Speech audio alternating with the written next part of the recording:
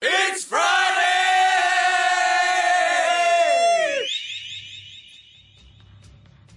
Okay! Tokyo! South America! Australia! France! Germany! UK!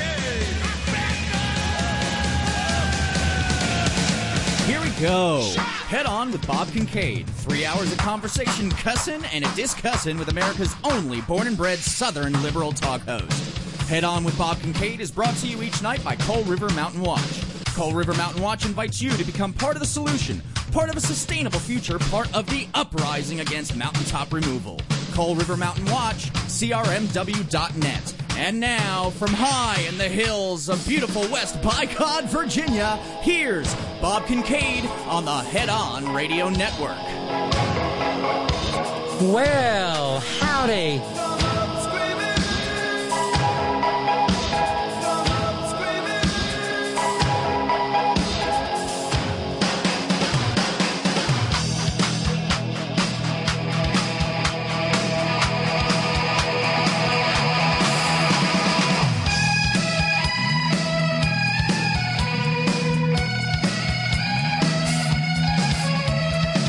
And here we go, off and running on this 4th day of November 2022. This is The Horn.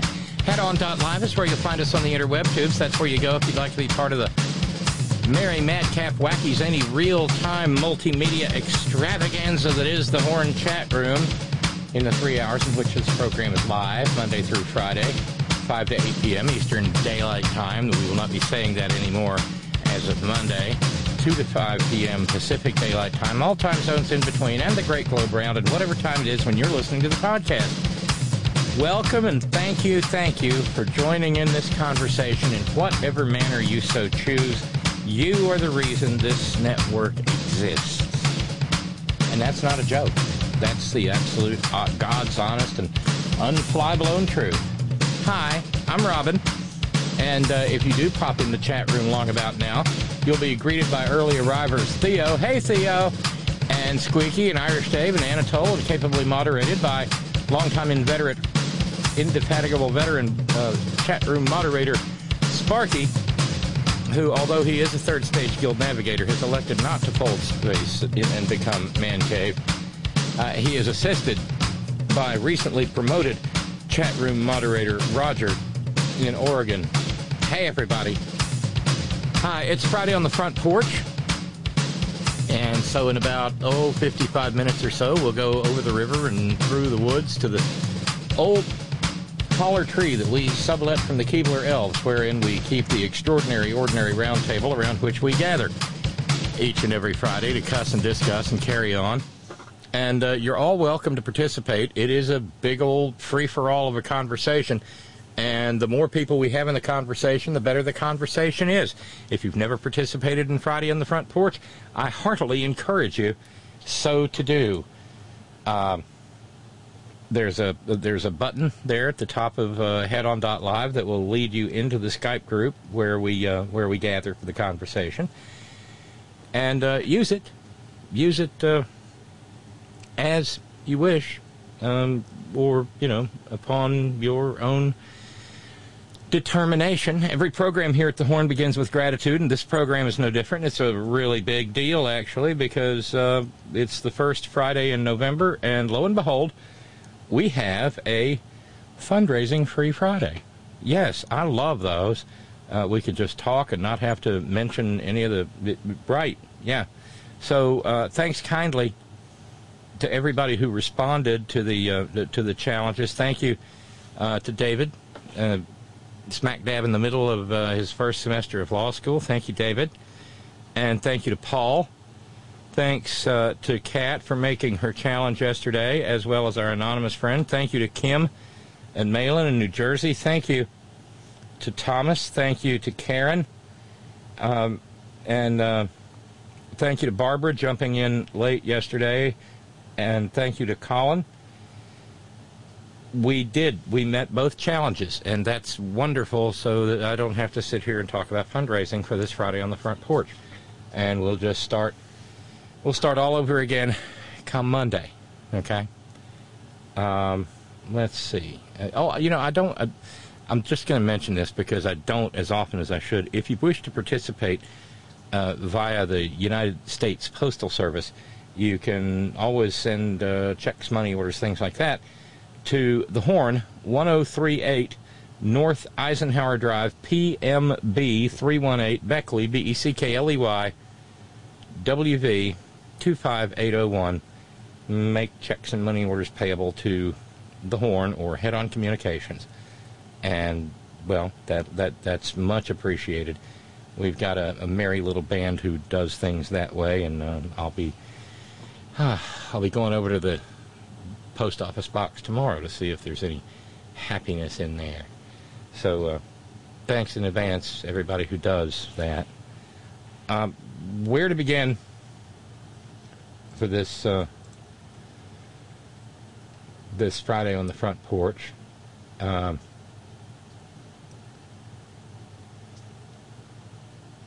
It's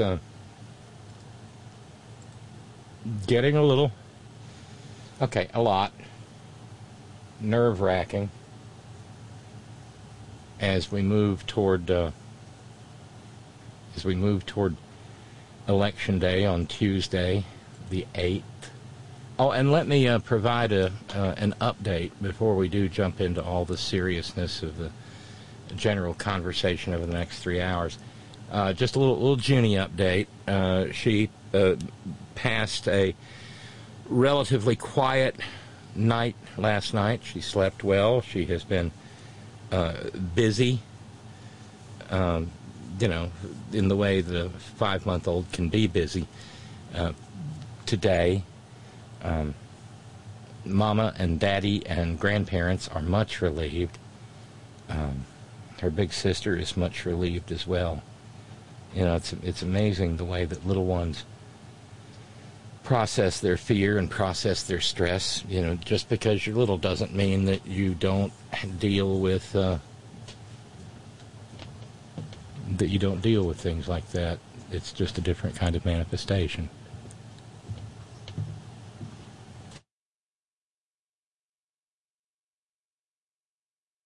But she is feeling so much better. And what a great weight and relief that is for us. Of course, Annette is absolutely single-minded about disinfecting surfaces and things like that right now, and just got to keep them healthy and happy. Because her first Thanksgiving's coming up, and her first Christmas. And that's just going to be entirely as sweet as it can be. Okay, here's a place to get started. Dimwit Domitian. Oh, that's a new one. Dimwit Domitian ran to his Truth Social failing, flagging, flogging, floundering platform today because there was a jury verdict. His sleazy 2017 inauguration chairman, Tom Barrack, was acquitted of working as an unregistered agent of the United Arab Emirates by a jury. And so running out to Truth Social, the Dimwit Domitian said, "My great respect goes out to the jurors for their courage and understanding in coming to an absolutely correct decision. This could be the beginning of our breakaway from communism and other very deep and dark places where the United States should be, never be. Cuba, Venezuela, and even the old Soviet Union were looking more and more like that could be us in the not-too-distant future." There's a day I'm looking forward to. There's a day that I want to be around for. There's a day somewhere out in the future where the headline in the local media around here will probably read, "Suspiciously large woman arrested for running, jumping, and cheering, stark raving naked down the middle of Main Street. That day will come. And it's kind of like what Nancy Pelosi said. They can arrest me, and I'll be happy. Communism? Really? Does this dirtbag even know what communism means? Because the United States is not now, and never has been, even within the same planetary system as communism, as a country. And then we talked yesterday about Catherine Engelbrecht and Greg Phillips, who hold the keys to their own jail cells down in Houston. This was the idiot. These are the idiot twins who, as we discussed yesterday, said no. An FBI agent helped us figure out that Kinect was rigging the vote. There's not an iota of truth in it, but they're being held on contempt charges. That means all they have to do is, well, they're kind of in a trick box right now because they've got to either admit that they made the whole thing up, or they've got to deliver a name. Richard Cranium, as Stephen New York suggested yesterday. And so he was grunting about them, too. Dimwit. Domitian. The upcoming election is very big, but these acquittals of two innocent men greatly set the radical left back. But now they should immediately release great patriots, Catherine Engelbrecht and Greg Phillips, from prison in Houston, where they're being held for essentially finding millions of illegal election-changing ballots, which they did not find, okay? This is more of that 2,000, 3,000, 10,000, whatever mules horse shit. True, the vote should be praised for the incredible job they did, not ridiculed by the radical left with their leaders thrown into jail. Hey, geezer discussed us. I'm going to keep ridiculing.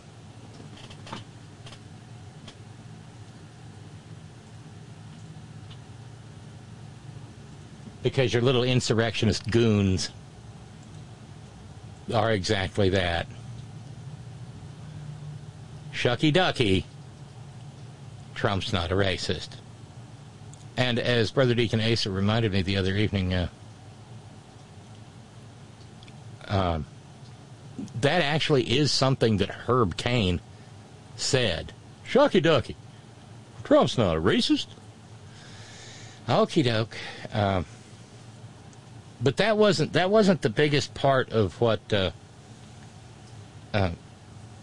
Julius Geezer said, or the most damning.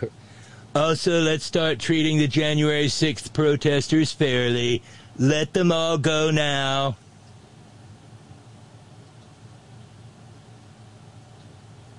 Yeah, they barely got slaps on the wrist, but he wants them out so that they can do it again. You know, somewhere around maybe January 2024. There was a statement today from the Department of Justice. They said, in the 21 months since January 6, 21, more than 880 individuals have been arrested in nearly all 50 states for crimes related to the breach of the U.S. Capitol, including over 270 individuals charged with assaulting or impeding law enforcement. Remember, please, more than 12,000 people participated in it, based on the people who passed through the magnetometers at his insurrectionist rally there on January the 6th, and that doesn't include the people who had their AR-15s and didn't want to go through the magnetometers. That's when Mar-a-Lago Mussolini said, "Well, they're not here to hurt me." He knew. One of the most recent arrests is of Raymond Joseph Cholad. That's Cholad, not Kolob. Cholad, He's from Tallahassee, Florida. He's 52. Been charged with assaulting, resisting, or impeding officers, entering and remaining in a restricted building or grounds with a dangerous weapon, and disorderly and disruptive conduct in a restricted building or grounds with a dangerous weapon. Here's hoping that he cools his heels in a jail somewhere. And meanwhile, he also barked and grunted, dimwit Domitian did, about the FBI search warrant of MAGA Loco.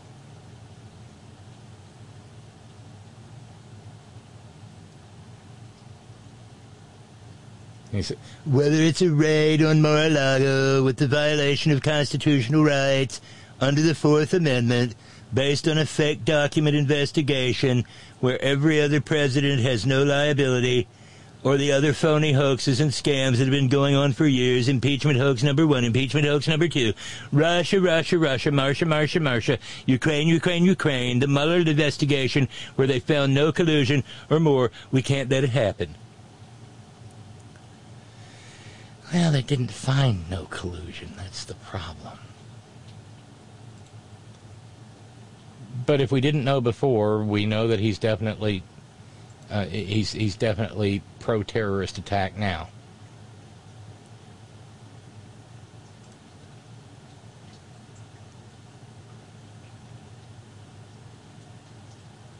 And so the latest rumor is that on November 14th, 10 days hence, the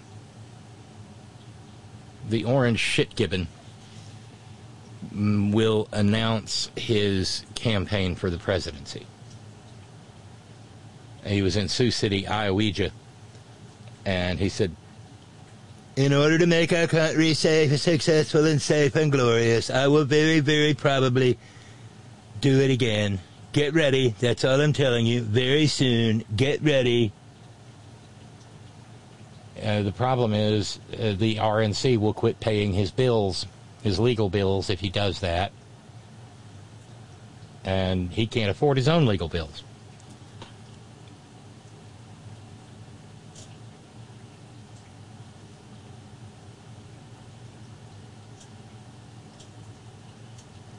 So they want him to, his aides, whoever these hard cases and dead-enders are,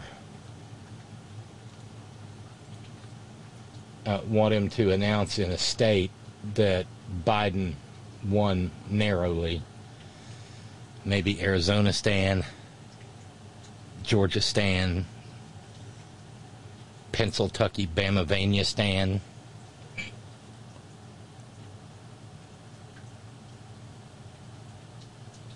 But the thing is, if he does run for president again, then the question becomes whether the Department of Justice will bring criminal charges against him over the documents that he stole.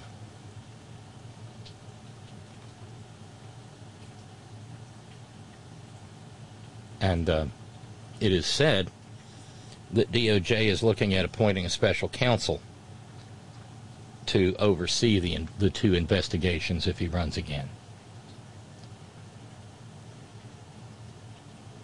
And meanwhile, Citizens for Responsibility and Ethics in Washington, CREW, well, they're going to file a disqualification for public office lawsuit if Marcus Aurelius decides to run for president again. They'll base it on the 14th Amendment, the bar to anyone who engaged in insurrection against the Constitution they swore to defend from holding office. And, here's hoping it doesn't hurt too little. But speaking of insurrectionists, well, look, there's Ginsurrectionist Thomas again.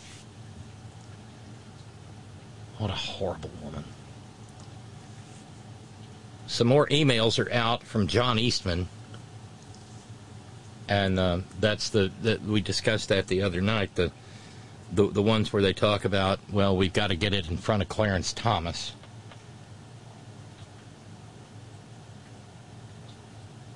According to the Washington Post and Jacqueline Alemany, She was on My Filthy Morning Habit today, going over basically the account of Ginsurrectionists' emails, as well as the rest of the emails. But Ginsurrectionist was in direct contact with John Eastman, the father of the big lie. Investigations reporter for the Washington Post, Jackie Alamany. She is an MSNBC contributor. And Jackie, you also have a new report on these emails. What more can you tell us about them? Yeah, well, I just want to dispute something that you just ended with there, David.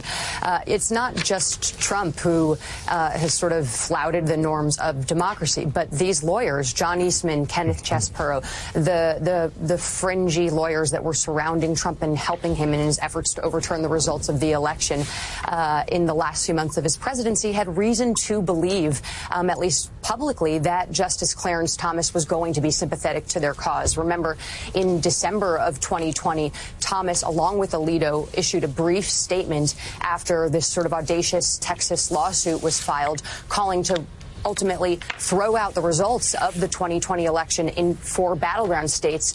The majority dismissed it, but Alito and Thomas expressed a statement that was sympathetic to the lawsuit and said that the majority threw it out too quickly. Now the question, I think, is privately, what reasons did John Eastman and Kenneth Chesebro have to believe that Thomas would be sympathetic to them if they got a lawsuit in front of him?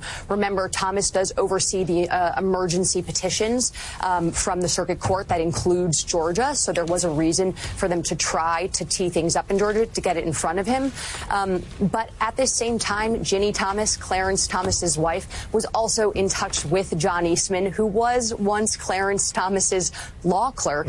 And Eastman and Ginny Thomas were corresponding about efforts to overturn the results of the election as well. Ginny was simultaneously emailing lawyers in Arizona and Wisconsin, state legislatures, to implement this plan that John Eastman had to disrupt the electoral certification and throw out the results. So it is a very small world here. There was no indication in the correspondence that either of the Thomases were CC'd on any of the emails, but you can clearly see now why John Eastman was fighting so hard to prevent the release of these emails. And it really is, it's shocking, Willie, the behavior between John Eastman, Ginny Thomas, and the efforts to throw out a Democratic election for the presidency. I would say also their misreading of what Clarence Thomas and Alito did when they went along with an opinion in the Pennsylvania case, but they said it's the only time the court, I think, wrote anything of substance on these election challenges. They said about the Pennsylvania case, which involved the court in Pennsylvania overruling the state legislature. That raises a constitutional question. And I think they rightly said this raises questions that we probably should address now. Mm-hmm. But even if we did address them now, it wouldn't change the outcome of the election. So there you have even the 2 most conservative justices saying, even if we take this question up, which we think we should, there aren't going to be enough votes to change the fact that Joe Biden's the next president of the United States. Yeah, and we've seen now again in the state of Georgia, Jackie, as well, the Supreme Court smacking down Lindsey Graham a couple of days ago, denying his appeal to have the subpoena for his testimony there thrown out. So what is or that he wouldn't have to testify, excuse me. So what is your sense of the peril in Georgia for Donald Trump, Lindsey Graham, all the people around him who clearly, on the record, we've heard the tapes of Donald Trump with Brad Raffensperger, now we see these emails. We're trying to overturn the results of that election. Yeah, Georgia certainly seems to be ground zero for any potential legal exposure that this former president faces. Outside of Fani Willis's case that she's building right now, there are also new indications in these emails that John Eastman himself was aware of potential problems in terms of the legal jeopardy Trump could face. In those emails, in one of them, he actually warns the lawyers who were working with the president's team in Georgia that if Trump signed a certification for a lawsuit that they had already filed regarding voter fraud, which included claims of dead people voting, felons voting, etc., that there could potentially be problems because at that point they had already warned the former president that a lot of these claims were fraudulent, that the Justice Department, the evidence that experts had preferred that they had were not actually accurate, and that if Trump re-signed the litigation, he again could be facing some sort of criminal exposure. So that is John Eastman himself saying that there were concerns that Trump could face prosecution along with the lawyers involved with this. All right, the Washington Post, Jackie Alamany, thank you as always. So the question arises, and this. I mean, I get it's not really rhetorical. I'd like to maybe pursue an answer to this. Is the freedom to lie over and over and over again when there is already evidence that you know it is a lie? Is that just the First Amendment? Do we just have to live with that? Is that just the cost of freedom? Kind of like, well, you know, the party, the Republican, the maggots are the party of acceptable losses, as we've been discussing of late. Do we just have to chalk it up to, well, we just have to let Nitwit Nero lie his ass off, and we can't do anything about it because otherwise we won't be free? Just like we have to somehow live with the slaughter of little children because that's the price of freedom, so that pasty-faced, doughy old white dudes can feel better about something and have their AR-15s and 18-year-olds can buy. Is that just... I don't know. There's not a word... The evidence is clear now. He was told again and again and again and again and again and again that there was no voter fraud. The election wasn't rigged. It was a deliberate, calculated plan to sow chaos and free speech. Because it feels an awful lot like yelling fire in a crowded theater. But we wait and wait and wait and wait for something to happen.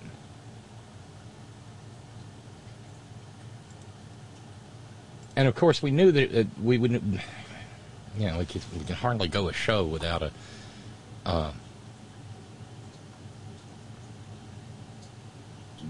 marginal trailer queen sighting. She showed up in Sioux City, Iowa last night with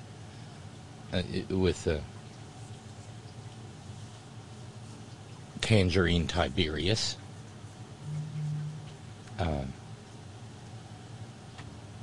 And, of course, she used the occasion to blather on about Paul Pelosi. I guess this is the new lock her up or something. Where Americans are robbed, stabbed, raped, kidnapped, carjacked, and murdered.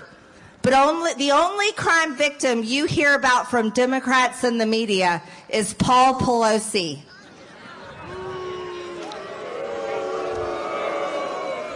Paul Pelosi was brutally attacked by a drugged-out illegal alien that should have been deported. And Paul Pelosi should have been a gun owner and shot his attacker. Wow. Wow. Stay classy, you dumbass dipshit Harridan.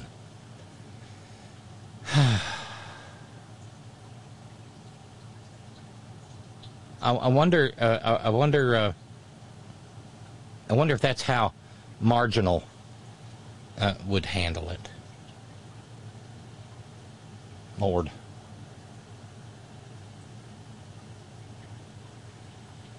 But that's who they are. And no, of course, it goes without saying, no, Democrats are not ignoring crimes. We talk about crimes every day. if anybody ignores crimes, it's the marginal trailer queens of the world who endorse acceptable losses of school children, acceptable losses of trans kids. Fuck them, they're better off dead anyway. Or allies like that one guy in Florida who said, that's okay, to the idea that the blood of children will be on his hands. It's okay. Acceptable losses.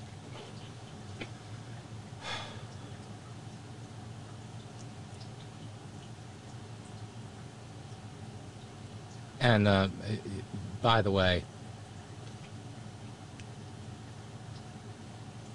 they ignore the illegal crime spree with drugs flooding across our border, with fentanyl poisonings every single day.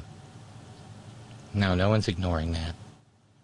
Especially not the people dealing with it, which is a subset of people that does not include marginal trailer queen. And she said, under Republicans, not another penny will go to Ukraine. So in other words, she's pro-Pootie.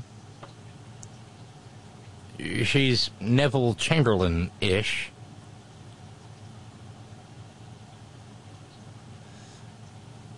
And she'd just as soon that Pootie's filthy tanks and his army of criminals and ne'er-do-wells roll all the way through Ukraine, rape, slaughter, plunder, pillage. Yeah, that's all good for her. I wonder how much money the National Ruble Association gives her. I wonder how much of that is pass-through money from Pootie. I guess we'll just have to wonder.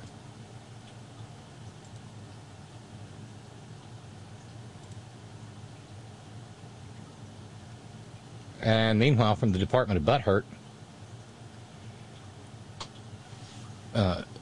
Onan, the network that spills its news upon the ground, has been dumped from another television cable platform. Frontier has dumped Onan. DirecTV has already dumped Onan. Verizon Fios has already dumped Onan. Because it's not a real news channel. It's just a propaganda outlet that almost makes Fox News look legitimate.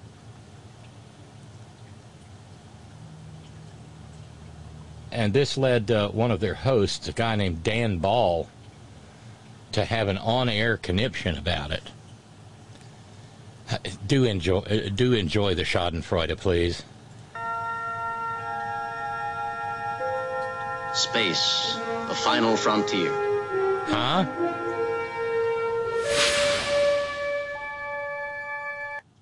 Maybe we'll skip a bit, brother. There's Dan. Yeah. Space, the final frontier. What's really out there?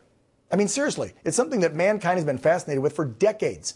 In fact, our government believes there is something out there. If you remember, we told you last month, Congress held their first hearings on UFOs in over 50 years. And they also released a bunch of these videos they've been keeping quiet from the American people showing these strange objects. And while the government's saying that there's a possibility of UFOs, we're seeing billionaires race to space. You got Elon Musk and Jeff Bezos, and of course Richard Branson, all trying to make space travel a commercial industry. But we wouldn't be here today if it were not for the brave men, and yes, women, the patriots, who bravely went where no one had gone before. It's those first brave group of astronauts that went into that final frontier, if you will. My next guest, filmmaker and project manager of the Apollo monuments, Stephen Barber, has raised thousands of dollars over the years to build monuments to honor these heroic Americans who made those first journeys. We're talking from Apollo 11 to the Apollo 13 crew, and yes, the first woman to go in space. Do you remember who that was, by the way? Sally Ride, 1983. I was like 10. I love this. He's so gosh darned earnest in explaining to the people who live in bell jars at the Ripley's Believe It or Not auditorium about astronauts. Yeah, oh well. It's not going to last. to tell the stories of these brave heroes who took us into that final frontier back in the day. I was a little more fortunate. My father worked for General Motors, so he worked on the moon buggy. So I got to meet Jim Irwin, commander of Apollo 15. I got to meet my heroes, and I got to go see the moon buggy before I went to the moon. So I was in, by the time I was 8 years old. And, these guys were getting on rockets. They were making $24,000 a year, getting on rockets and going to the world. So, today's heroes are rappers and baseball players and basketball players. And, when I was a kid in the 60s, early 70s, my heroes were, men that got on suicide rockets and went into the cosmos. Very fortunate. Yeah, you want to talk about folks with guts. Strap a rocket on your hiney and let's go up somewhere nobody's gone really fast. That's guts. That's a patriot. That's heroic. That's bravery. I want to show pics of your first two monuments, which, by the way, did some of these, the one for 13 or 11, were these in the Smithsonian? No, I've actually tried to get the Smithsonian to embrace these monuments. They haven't said yes. For some reason, they're not very interested in the monument projects, but I'm going to pursue them. By the way, I'm the visionary. I came up with this idea. I pitched it to NASA. I reached out to when you're doing an interview and you have to say, I'm the visionary, it's a pretty good bet you're not a visionary. It's like, a certain former fake president saying, I've got a very big brain. I've got the best genes, only the best genes. That's what a poker player would call a tell. Meanwhile, I get it, Steve. Steve in New York says, I'm exhausted. I'm sorry, I really am. I just cannot keep up with this level of hatred and verbal and actual violence. I'm actually checking out as seeming that much more appealing. Well, depends on what you mean by checking out. But the problem is ignoring the hate. The old saying: even if you're not interested in politics, that doesn't mean politics isn't interested in you. Yeah.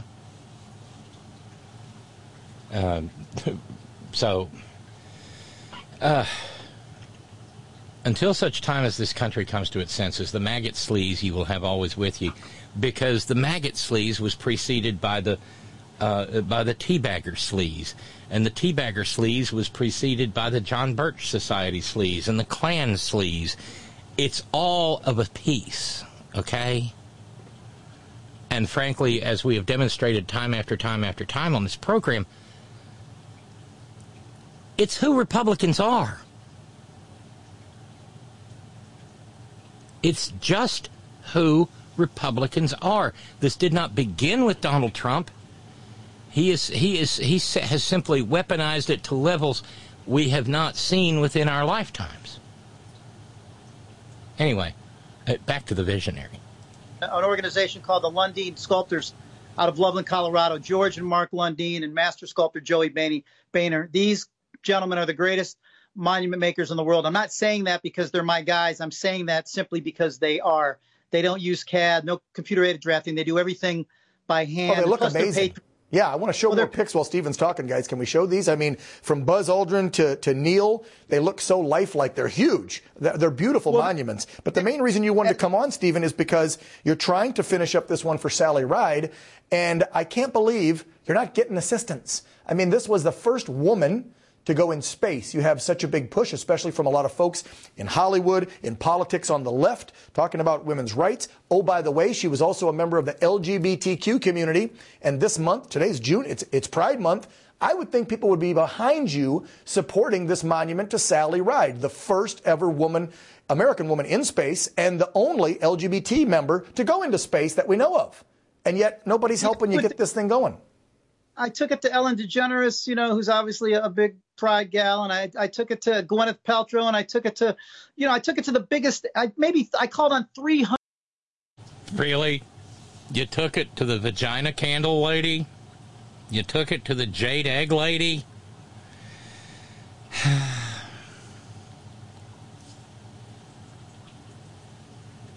Okay.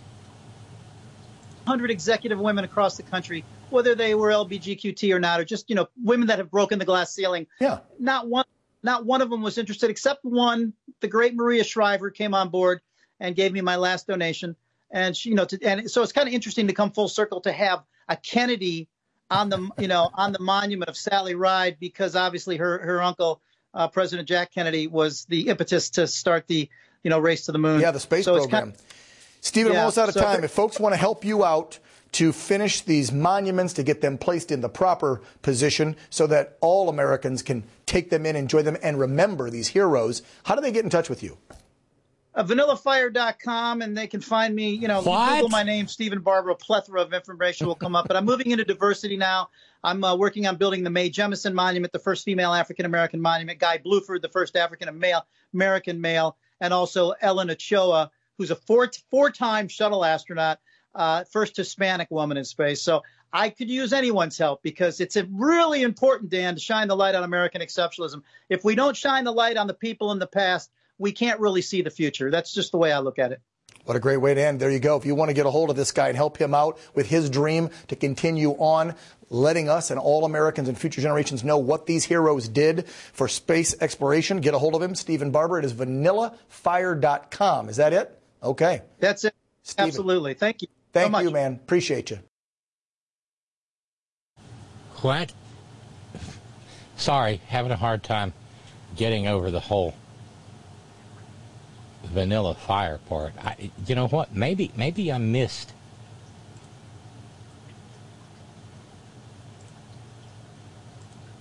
Let's go back for a second, because the pissing and moaning is what I was there for. Explore strange new worlds, to seek out new life and new civilizations, to boldly go where no man has gone before. You know, it occurs to me that this is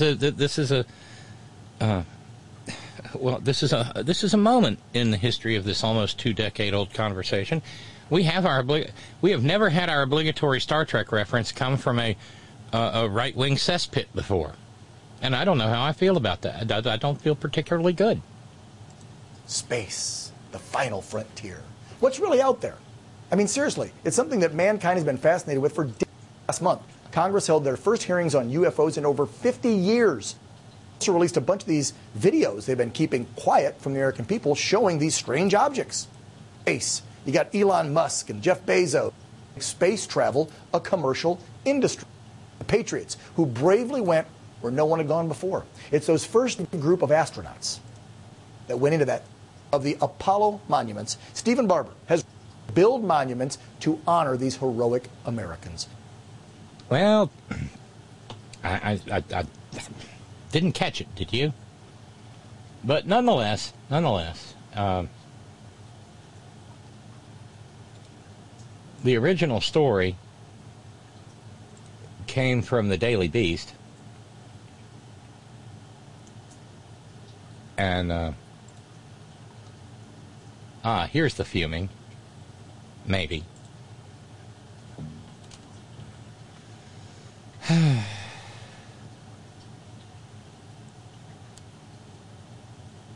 So, I'm sorry, I have a certain hunger for Schadenfreude this evening. Don't know why I'm getting an ad for an anime cartoon, but oh well. Yeah, okay, this is more like it.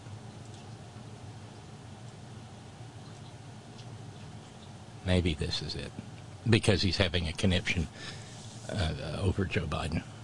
It's not a joke, everybody. That's why we were defeated in 2018 when they tried to do it. We went to 54 states. In 2018, when they tried to what? In how many states, Joe? Avalon, thanks for that one. Just one more gaffe. I mean, they're daily with Biden. I mean, are we even surprised anymore?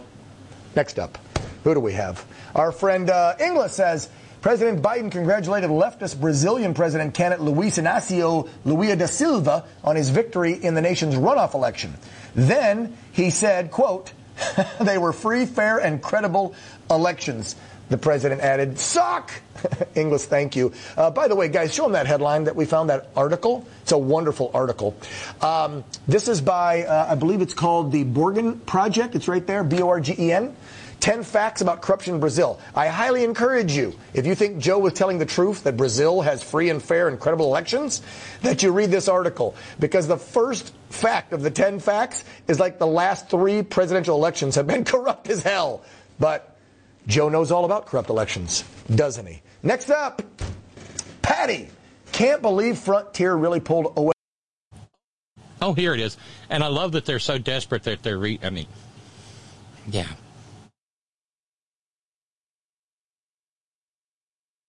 Yet they allow CNN and MSNBC no freedom of speech. We will be canceling our Frontier service in Bradenton, Florida.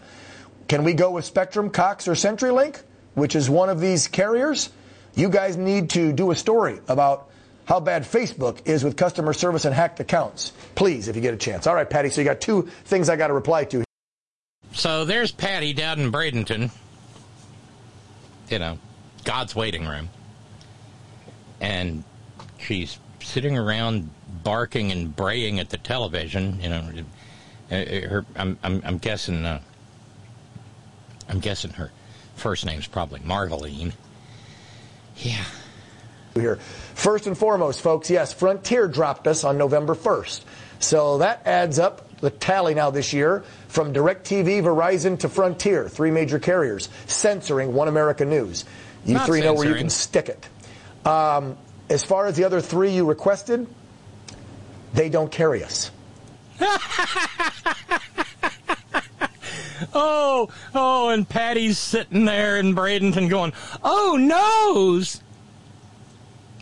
They censored us. Yeah, no, it's not. They're not.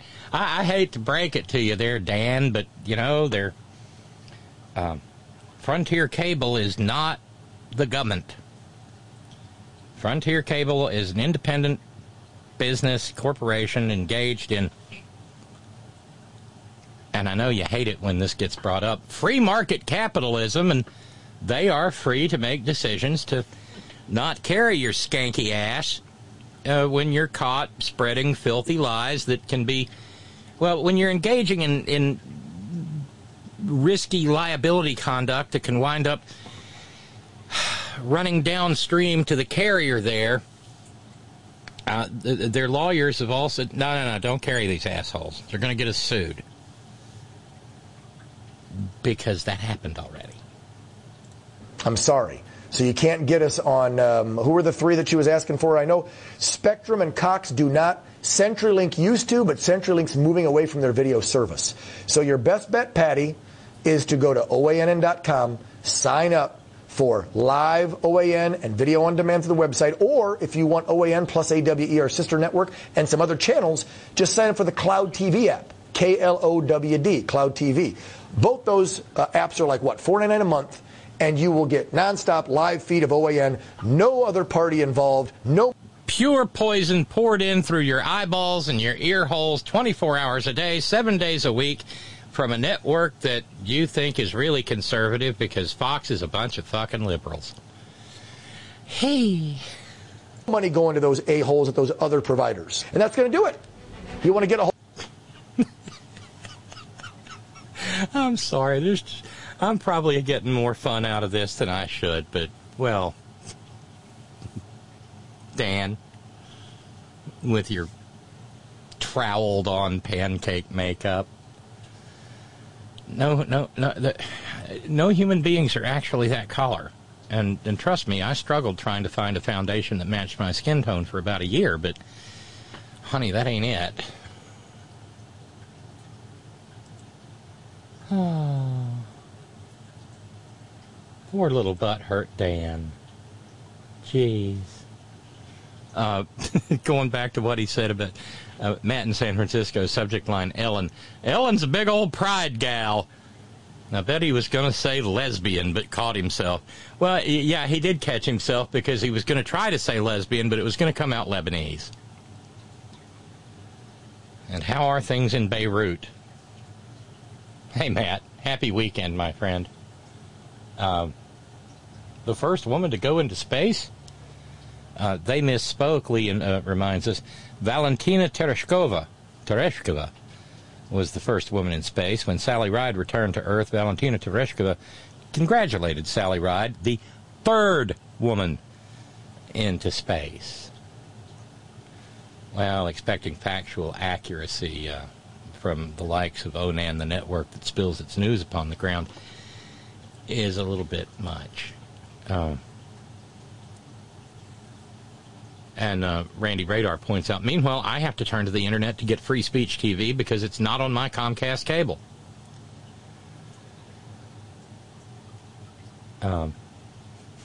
Yeah, Ralph said, "Aw, poor little talker, Vanilla Fire." NASA reject. You know, maybe if his website wasn't Vanilla Fire, it might get a little bit more traction. Maybe if it was astronautmonuments.com or so. No, it's Vanilla Fire. Fire, baby. Sorry, it's just where I went.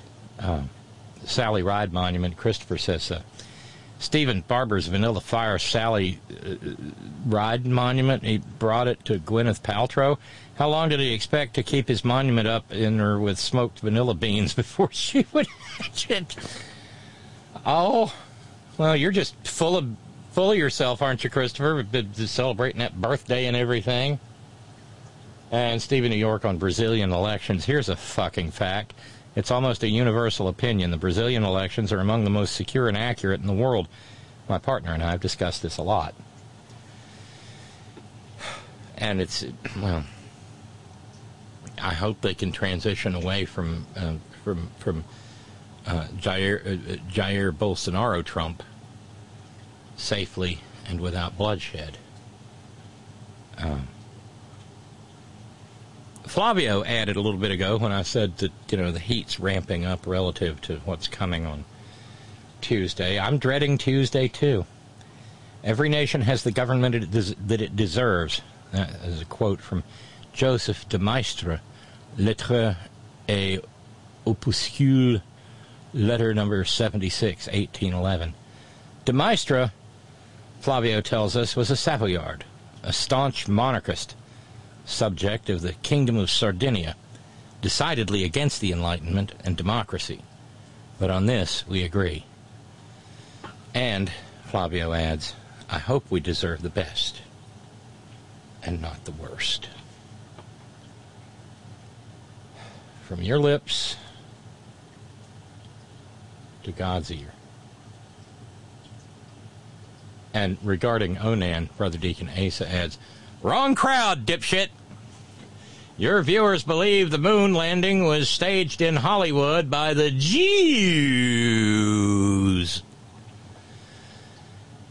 You're not wrong.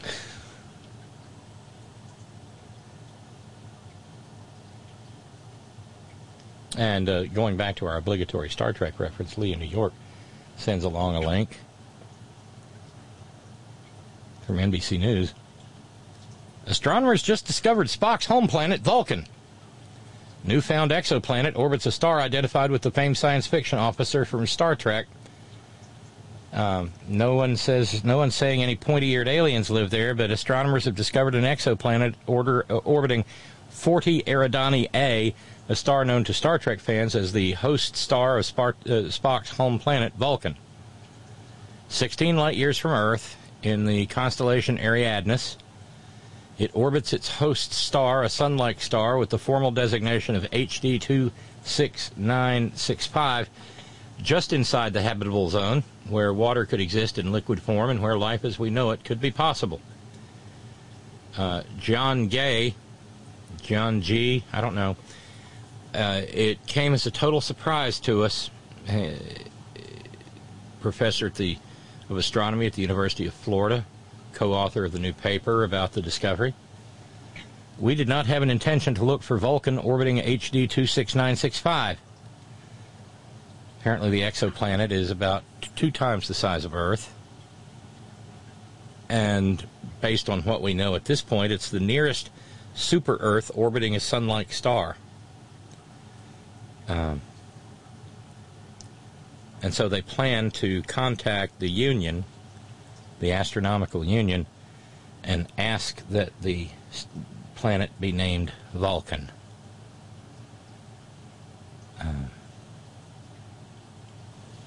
Wouldn't you want to see if it was inhabited first? Oh, well. They think the planet likely has an atmosphere, and it's tidally locked to its host star. That means one side is always facing the star while the other side's pointing away, and too hot to be habitable. But the cooler side could be habitable, but and notes, like what Star Trek imagines, Vulcans stay in the caves. But do they have,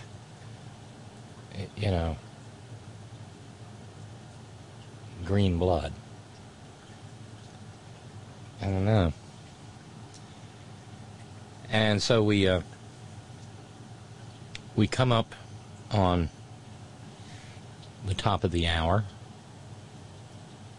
And by the way, thank you, Jessica. Just got a note from Jessica. I reached the milestone of 10 months as an employee of Mayo Clinic yesterday, she tells us. So here's $10 to celebrate. Thank you, Jessica. And happy 10th month anniversary there at Mayo Clinic in the greater Rochester co-prosperity sphere. That's wonderful. And Jessica apparently really likes her job. And I'm really proud for her. So, well, I guess, let's do.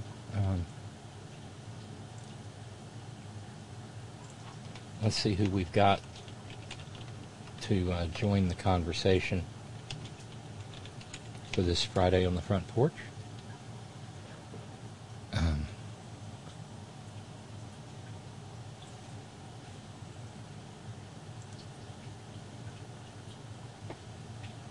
And there, we're connected now. Apparently, the judge in Peter Navarro's case is kind of hating his job at the moment. Amit Mehta, U.S. District Court judge, held a hearing earlier today. Navarro is being tried on 2 counts of contempt of Congress because he, too, thumbed his nose at the J6 committee. And I don't know why this thing defaults now to sending video. There we go. All better. Reporting from Reuters, their correspondent Sarah Lynch said, I'm here in court for a motions hearing for the Navarro contempt of Congress case. Judge Mehta is hearing from attorneys Stanley Woodward, and Mehta is frustrated because the defense has provided zero evidence Trump ever actually instructed Navarro to invoke executive privilege. Well, that's because he did it with his Jedderp mind trick powers. More than one person saw the blood rising in Judge Mehta's face. Ryan Barber also described him as growing irritated with Peter Navarro's lawyers for providing no evidence that Trump invoked executive privilege with the former trade advisor. And apparently Judge Mehta got frustrated enough that he said, I'm asking for anything. How often do you hear a federal judge talk like that? I'm asking for anything, anything. You aren't even telling me that he whispered in his ear. You've given me nothing. Reminds me of a time long ago when I was installing a really, really highfalutin stereo for my then girlfriend's dad. And I mean, this was some serious shit. I took him shopping for it. I knew my stuff. Clipshorn speakers, a Nakamichi Dragon tape deck. That's the one that had the little servo motor. You could put like 6 cassettes in it, and when you got to the end of side 1 of the cassette, the tray would slide out. A little machine, little tiny robot would raise the cassette up and turn it around and bring it back down. It was bougie as shit for the day. I mean, I guess we're talking about like 1987. I think we got him a Marantz amp and receiver, tuner, that is. I can't remember the kick-ass turntable. But anyway, I was pulling it all, it was putting it together, and it had this huge built-into-the-wall bookcase constructed for him out of this beautiful pickled pine. Yeah, pickled pine, that sounds great into a microphone, doesn't it? Popping peas. Sibilance. And I was crawling around in all these little tight spaces, RCA plugs, in, out, going to the amp, and I powered it up to make sure that everything was so far so good. And I hear him say, "Nothing. I'm hearing nothing. Nothing is what I'm hearing here. This money I just spent, I'm hearing nothing." He was from Brooklyn. Well, there's a reason you're not hearing anything. We're not playing anything yet, okay? When can I hear my Neil Diamond?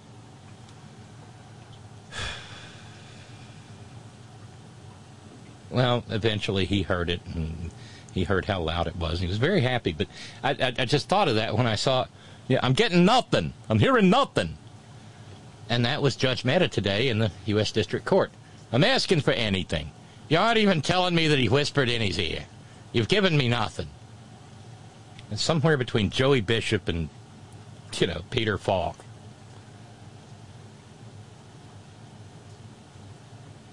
And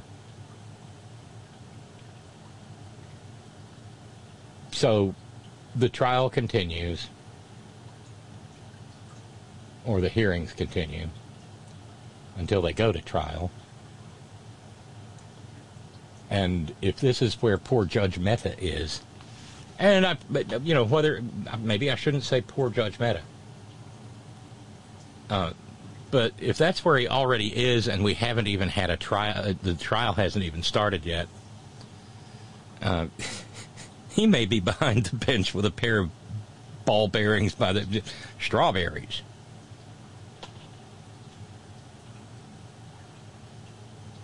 Yeah. And, of course, lest we miss this,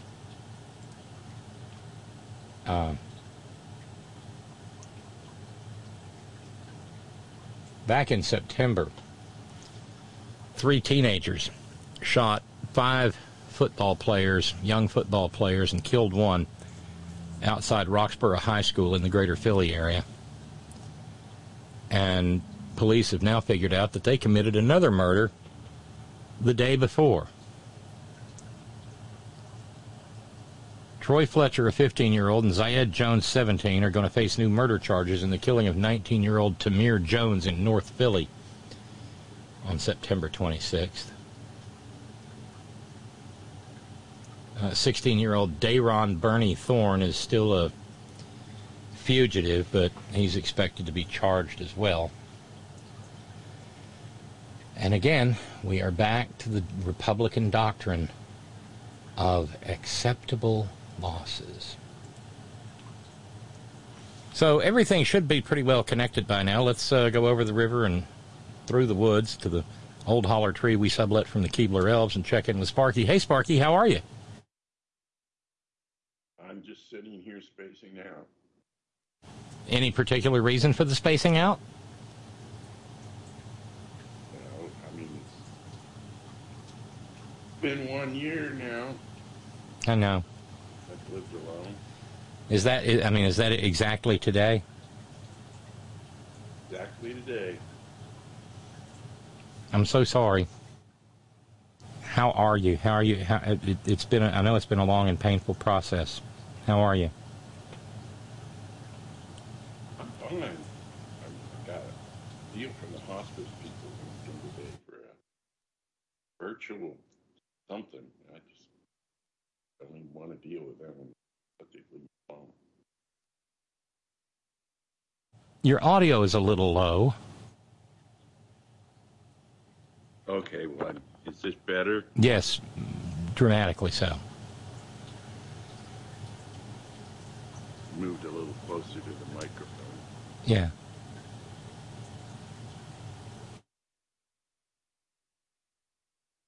Yesterday, my dad's friend that he willed the pomegranates to came by. So we were trimming on the pomegranate bush tree, whatever you want to call it, yesterday. Hadn't been picked in 2 years. Does it have fruit on it now? I don't know anything about pomegranate trees. No, it doesn't have fruit on it now because he picked it all yesterday. It's right around Halloween. I mean, at least here, that you start seeing them in the grocery stores and stuff. Mm-hmm. That's the time of year they ripen up. And you try to get them before they split. He said a lot of his already split.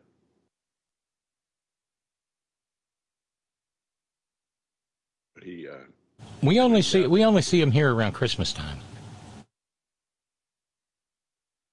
Well, it's this time of year that they're ripe. That's all I'm saying. Here, anyway.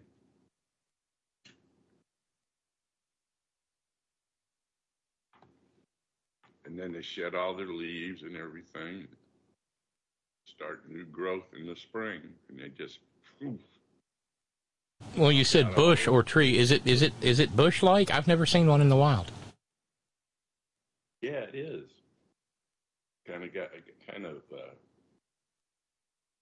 Doesn't have thorns, but it just stuck. It has suckers that grow off the roots and everything.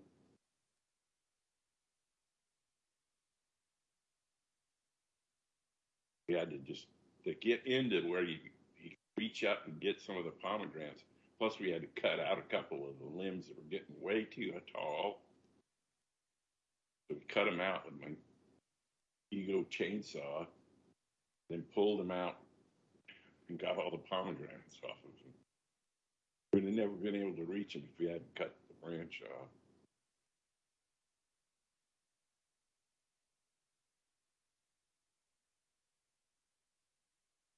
And so did he take it? I mean, did he get the whole root ball and everything?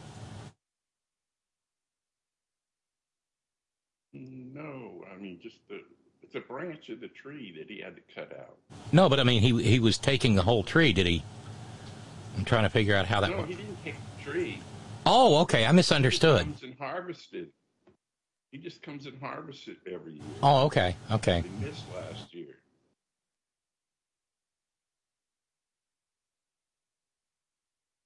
Okay, I understand better now. I thought he came and got the tree. No.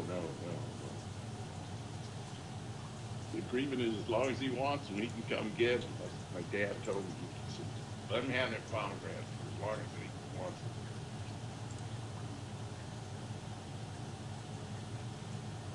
Wow. That's one time a year I see him. Unless I got a plumbing problem, he doesn't do that too much anymore. He's like getting close to 80 years old now.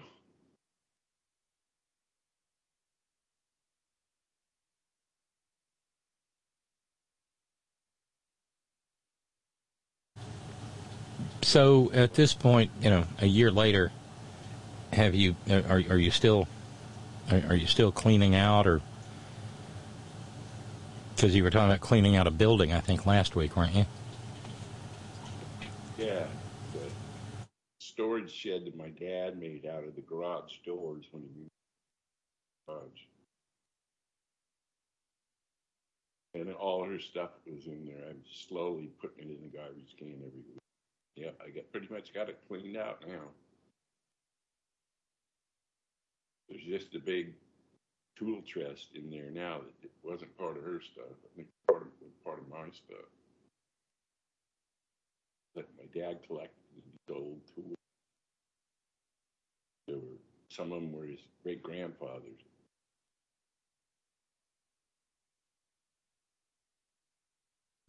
Wow. So I got all those. Try to sell them off.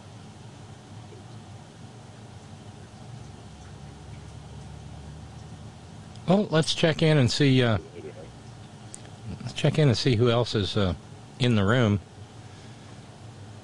Jeremy's here. Yeah, I see Kevin. Here. And I don't. Do we know who the guest is? That would be me, whoever that is. Oh, Emilio. Hey. Oh, that's me. Yes. Hi.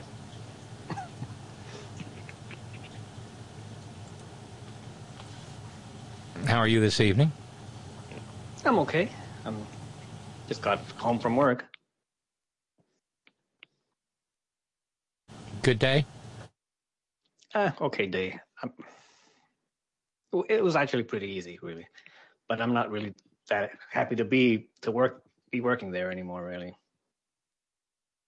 Looking for something better? Something like that.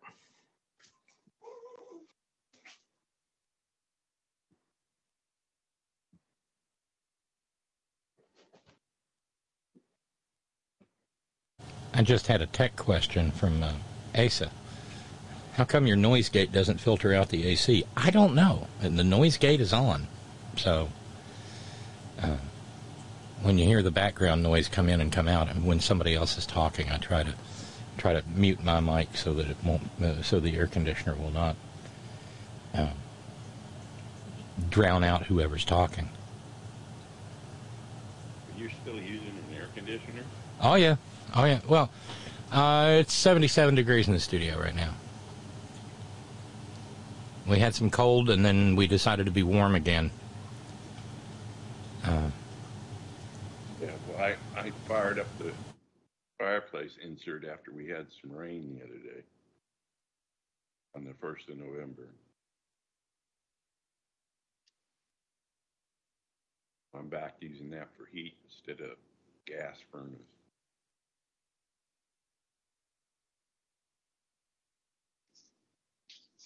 Well, I'm sure this won't last much longer, but high tomorrow is like set.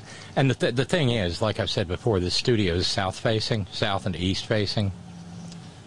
Gets all the sunlight. Yeah, and the windows here are great big lateral double hungs, and they're almost as big as the walls themselves.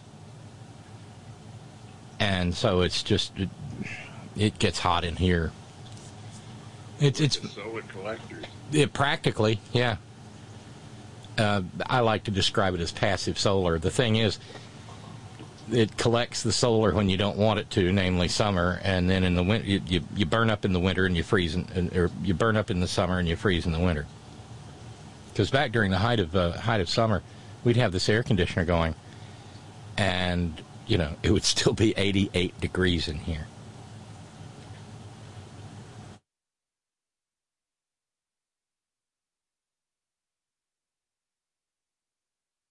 Well, I'm glad I'm not running that air conditioner now because my PG&E bills were pretty high.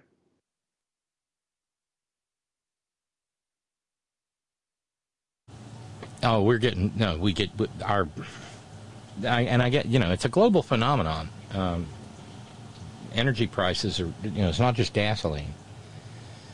The electricity bill was $578 here last month. And we don't run anything. I mean, there's a computer and some uninterruptible power supplies and a refrigerator and a stove and a water heater. And all the light bulbs are LED. It's insane. Use an electric water heater. Oh, yeah, it's an electric water heater. Because we can't get gas. PG&E is private, right? Yeah. Yes, it is. It's power for all of Northern California. Have you thought about swapping out the straight electric hot water heater to a heat pump hot water heater? Didn't even know such things existed. I was talking to Miss Terry, and she was telling me she's got one of those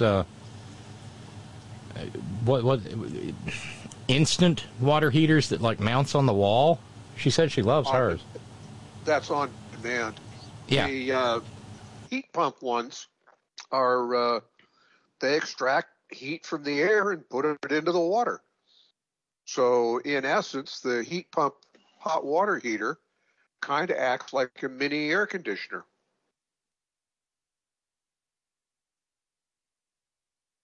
Now, there's no heating back here, though, in the winter. What would that do? I mean, how would, what would we do for hot water? I know this sounds really dumb, but how would it work in the dead still, when we're like down at zero? Yes. There's still warmth in the air. We've got a heat pump that does the house. And, of course, in the summer, it's the air conditioner. And in the winter, it's the heater.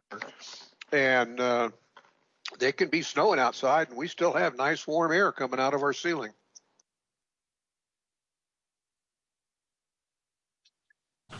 Just out of curiosity, do you have any offhand knowledge as to cost?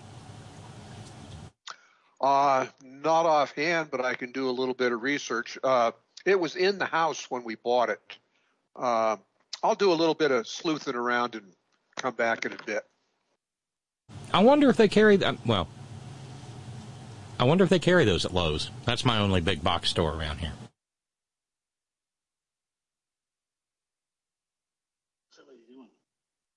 Oh, and I left out the washer and the dryer. Yes, we have a washer and a dryer that consume electricity. It's almost 6:20. Come on, bitch. What? Oh, wait, sorry. I didn't mean that. I'm talking to myself. Oh, and thanks for letting me know the camera was on. I turned it off as soon as, got a note from Lady B.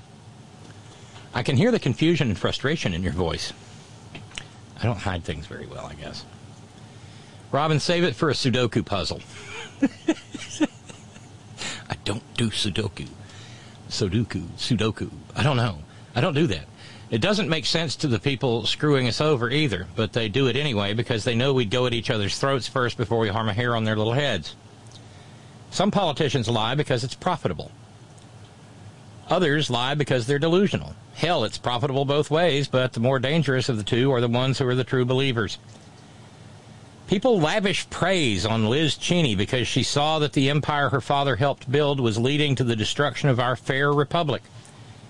We are seriously on the verge of destroying the American ethos of democracy, such as it is. I added that part. And there are lots of Republicans like her who know this is happening and drinking themselves to sleep every night because, unlike Rich Liz, they don't have a legacy of wealth and a future shot at leadership. Liz lost her job, yes, but she's not going to bed hungry. She'll rise again. It's up to Horn listeners to decide whether her faithfulness to the Constitution is strong enough for her to help reform the Republican Party. Quite frankly, I think she'll return pushing the Republican agenda as soon as she sees it safe to do so. I don't know that she ever stopped. Remember, in the wake of the Dobbs decision, Lady B, and here I am editorializing on top of your note, but in the wake of the Dobbs decision, she was right out there calling, the Democrats are baby killers, over a thing in a Petri dish that looks like a piece of soggy popcorn that they say has a heart. Yeah. So I don't know that she ever went. And remember, her voting record with Nitwit Nero is like 94%. Anyway, Lady B says, America has always been befuddling. A black guy steals a box of cigarillos, he's hunted down, shot, and killed. White guys storm the Capitol, steal things, piss and shit on the floor, and threaten politicians' lives, all while trying to stop the peaceful transfer of power. They get to go home for dinner. One is denied a fair trial and is immediately sentenced to death. The others go through months of legal wrangling and serve comparatively short time in prison or receive a small fine, all to prove that everything we caught on tape is actually what was caught on tape. If things don't make sense, that's because they don't. Because the powerful think we're stupid. A rich kid gets into Harvard even though his grades suck and he parties all day. We give him a degree and a great job. A black kid gets a free ride to Harvard, a kid who had Harvard-worthy grades and a good work ethic. Our country reminds them every day about how they don't belong there, and their accomplishments don't mean shit because the college was forced to accept them because of their color. Why is one thought acceptable but not the other? As my beautiful IT grad nephew, Trey, says, it makes sense if you don't think about it. You know what? I need to get that done in calligraphy to hang on the studio wall somewhere here, because if I should probably be looking at that every day. It makes sense if you don't think about it. Lady V says, up is down, black is white. Unless you really are black, then black is black and white is white, and all right. And Lady V adds, I'll work on voicing the new intro this weekend. Can't wait for you to get your propers. Have a good show, darling. Thank you, Lady V. I hope you have a great evening. And comment as you see fit. But, yeah, it is frustrating. If you take it, because we take this shit in just as a matter of course, but how in God's name are there not any consequences for engaging in a pattern and practice of outright deception where the victims are the people of the United States of America? And the victims include those of us who know that he's lying, but in many ways, more so, the victims include the people who are stupid enough to believe him. Oh, where was I earlier today? We had to go out and run errands. Oh, I know. We'd pulled into Sheetz, Annette and I. And there was a guy getting into his truck, looked a little like Steve Bannon, except for the three shirts. He just had one T-shirt on, and it had a big old picture of Clementine Caligula on the back of it. Every time I refer to him, there's a little bit of pause because I'm running through the list of nicknames. But it had a picture of Clementine Caligula on the back of it, and it said, damn right, Trump! And I read it out. Windows weren't down or anything, but he was right next to us, and I kind of read it out loud as I saw it, and Nat looked at me and said, Robin, no. And I don't start things. I'm just astonished. And maybe that marks me as a naif.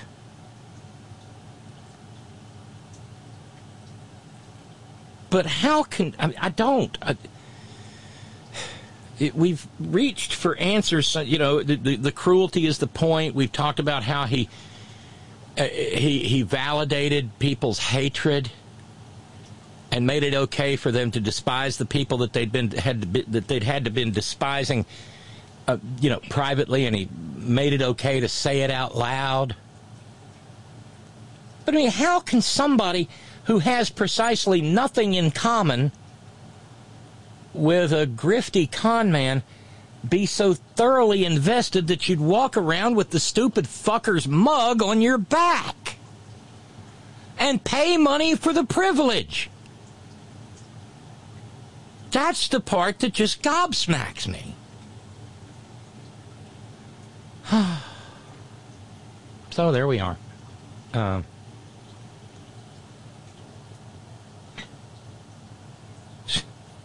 Dave number 11 says, $578. You need to get an insulated cover for the Olympic pool. It's an Olympic kidney-shaped pool, Dave. My bill was $83 last month, thanks to PV panels. Wouldn't I love to have some of those? This is pure 200 proof clean coal electricity. And the bill just keeps going up because they keep making disastrous corporate decisions, and they pass the cost on to, the rubes, ratepayers. And that's how that works.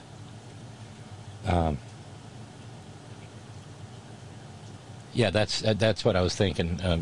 Randy Radar said heat pumps require electric assists below 35 degrees Fahrenheit, the coil. And Brother Deacon Asa said it's about $5,000, whichever way you slice it. The heat pump water heater has its drawbacks too, and I, like Miss Terry, have an on-demand water heater. It's a disaster of a carbon footprint. I can explain later. So it's damned if you do and damned if you don't if you want to have hot water in your world. And I've got a little plumbing project in the bathroom right now, and something's happened to the hot water side of the vanity. I hate plumbing. Really, I do. Well, our heat pump unit's in the garage, which is attached to the house. So inside the garage never gets below freezing.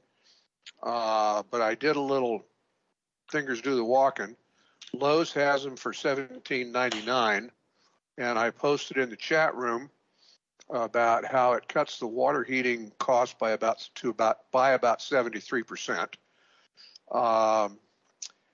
The annual energy cost is as low as $113. About 3 times more efficient than a standard electric water heater, and saves an average of $3,000 over 10 years. So that's advertising bullshit. But I'm happy with ours. It gives us all the hot water we need. Does it have a tank like a regular water heater? Yes. Basically, what you've done is replace the electric heating coil or the gas burner with a heat exchanger number that sucks the heat out of the atmosphere and transfers heat from the atmosphere into the water, and then it stores the water in a tank just like a regular hot water heater does. Well, it's something to put on the list. And you know, we at least have companies here now that'll do the whole, I guess, long-term lease of solar panels. So at some point in time, maybe I'll reach out, and it's still grid tied, so if the power goes off, you're still screwed. But it might be worth looking into. Because the only way around that being screwed if the power goes out is if you bring in the Tesla or some other company's large battery backups. And in my calculations, living in town, et cetera, I've never felt that it would be advantageous to go through that expense. If we run out of, if the power goes out, the power goes out, and they'll turn it back on real quick because we've got thousands of people living right around us in the neighborhood, including an apartment complex across the street that must be at least 200 units. Well, and of course, Roger, it goes without saying, you live in civilization. That's true. We have the thing is, we have outages here that last days, sometimes a week, sometimes 2. In Northern California, we've been without power for 10, 12 days at a stretch in the winter. And that's why I had a generator that I could plug my refrigeration units into every so often and get them cold again. I mean, the good thing about the heat exchange method where you are creating an efficiency, because if you have an AC, you would be pumping the heat of your house outside into the air, or it's just being wasted. But here, at least you're using it to heat water somewhat. Well, the cooling you get from that hot water heater isn't very much.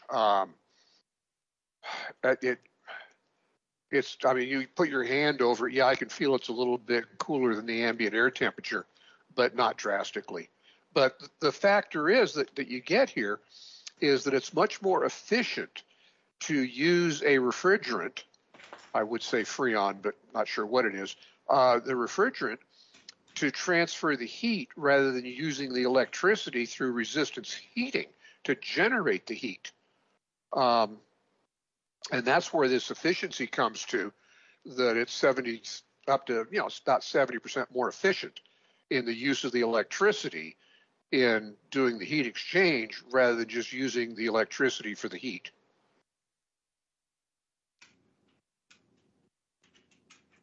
Because basically all the electricity is doing is running a pump, and it's a pump compressor kind of number to change the phase of the refrigerant from the liquid, from the gas back to a liquid. And that's without getting into the whole detail about how refrigeration works. Interesting. The things that I never expect to be talking about on this program that find their way into the conversation, that's really informative. And if I need to hear about it, odds are somebody else does too. Brendan just wrote in and said, girl. Okay, I don't think you're going to be charged with gimmick infringement there. You just have too much heart to realize that the hate that the orange fecal stain speaks to is the kind that fills that dark, empty hole in so many of our fellow Americans who are knuckle draggers. That hole that love fills in most humans. That must be a horrible vacuum, Brendan. Because it's so consumptive. It's so destructive. But thank you, Brendan. Brendan noting, peace, lady. Thank you.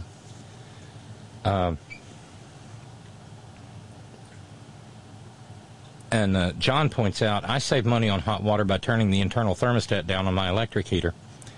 It saves because overnight there's less heat loss to the basement. Also, the tanks last longer. It's a simple slotted screw adjustment.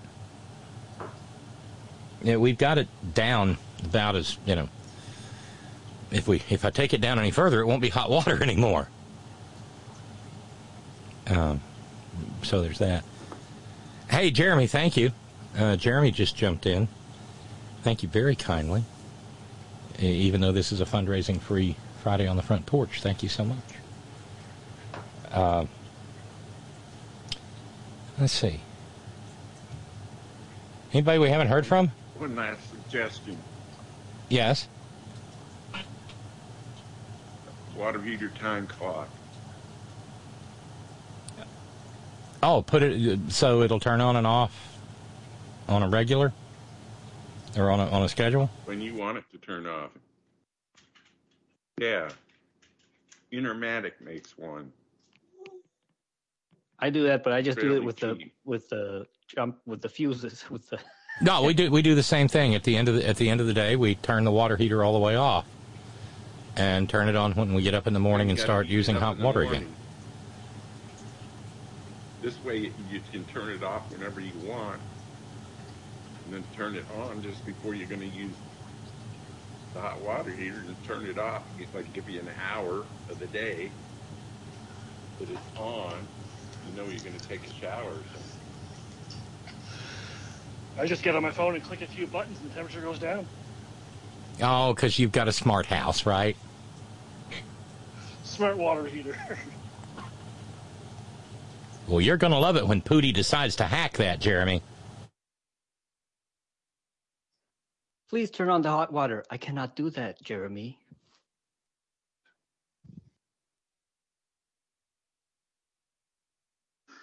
Not connected to Siri. Alexa turning on and off lights.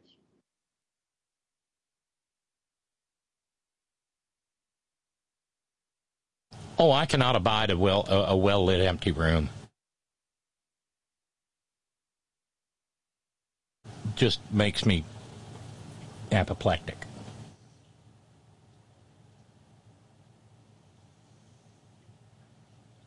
Okay, anybody got anything? And by the way, if you can't get into the Skype group, the stress line is there for you. And you can always use that 844-843-4676, 844-THE-HORN, THEHORN.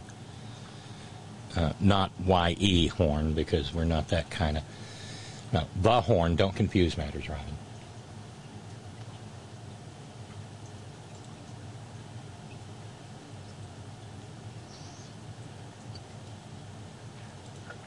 Well, Donald announced yesterday, I think it was, at one of his rallies, that he was seriously considering blah, blah, blah. And then some other news today I got that next Friday is going to be his date. I'm wondering if his desire to announce is thinking that if he's an announced candidate, it might give him a little bit more immunity from being charged, and at the risk of not having the Republican National Committee continue to pay his bills would be offset because Biden et al. Would not dare to charge an announced candidate. You know, that probably is part of the calculation. And the other thing I wondered about, Roger, is has he reached some sort of deal with the RNC for them to keep paying his legal bills even after he becomes a primary contestant? Well, that's a possibility, but my thing, if Merrick Garland chooses not to charge him because he's a candidate, then we've really got a dumb attorney general. Now, on one of the things I was listening to on a panel of experts was suggesting that very shortly after the election is when they expected to start seeing a flurry of paperwork fall down around his head. And the political decision was made to wait till after the election because they didn't want to do anything that would more fully energize his base to get out and vote. And that made a little bit of sense to me, but I don't have any pipeline into the Department of Justice for any inside information. But it would seem to me that may have been a political calculation. Let's wait till the election's over and then we'll shower him with paperwork. Well, I guess there's no good time to do it, is there? Well, the good time to do it would have been January 7th, but that date's long gone.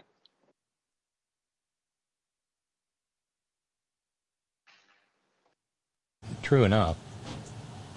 I just saw another.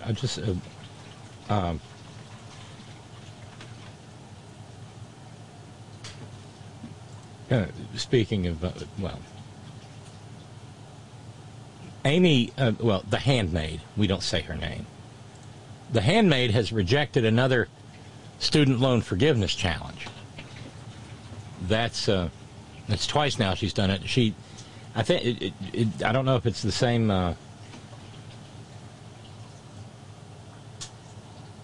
If it's the same outfit that she rejected previously. The Pacific Legal Foundation arguing that the student loan forgiveness program is illegal from stem to stern. Caleb Kruckenberg, a pettifogger for the Pacific Legal Foundation, said, "We're disappointed by today's denial, but we'll continue to fight this program in court." She denied their application for emergency relief without comment. It's not the same group. The other group was a taxpayer group in Wisconsin, but of course one of the cases has been allowed to go through. I think Brett Kavanaugh let that one through the cracks.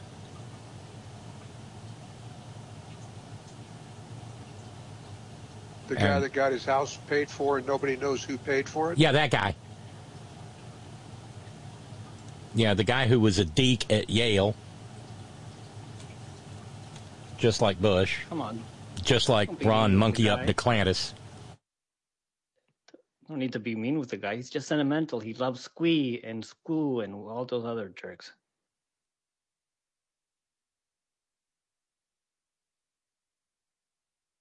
Yeah, I know. Queef and his buddies, Queef and Booth. Just with a name like that, you know he's up to no good.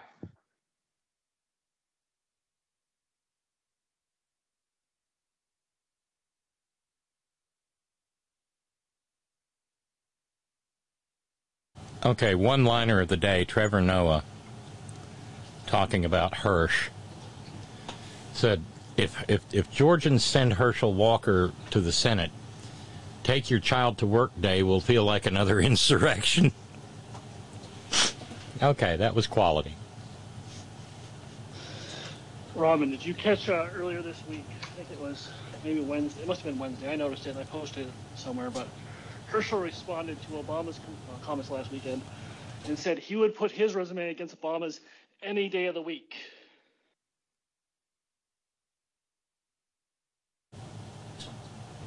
What?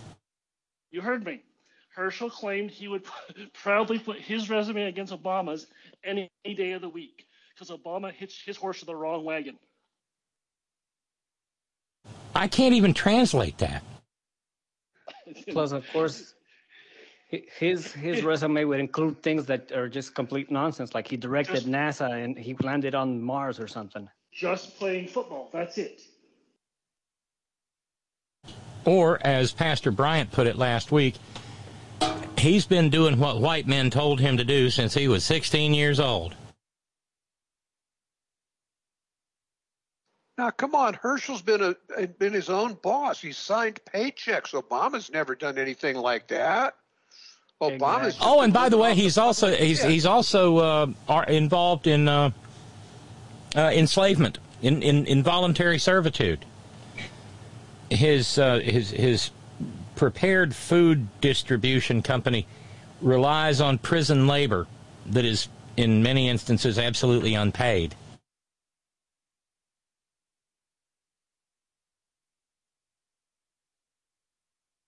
So he's been a slave master.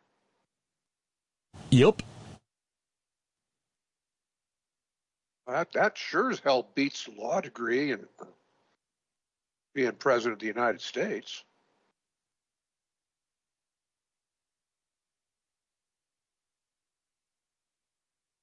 Well, I mean, it takes a whole lot more brains to run that toss sweep to the left.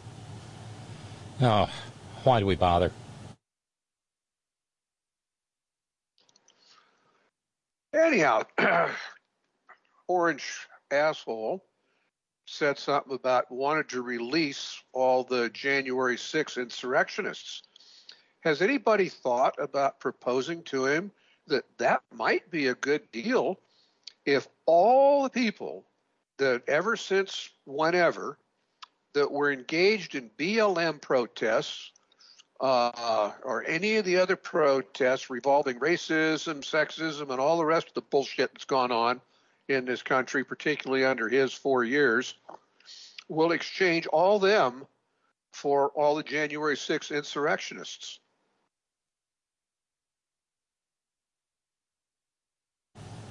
Interesting. I could see a whole lot of maggots coming unglued on that.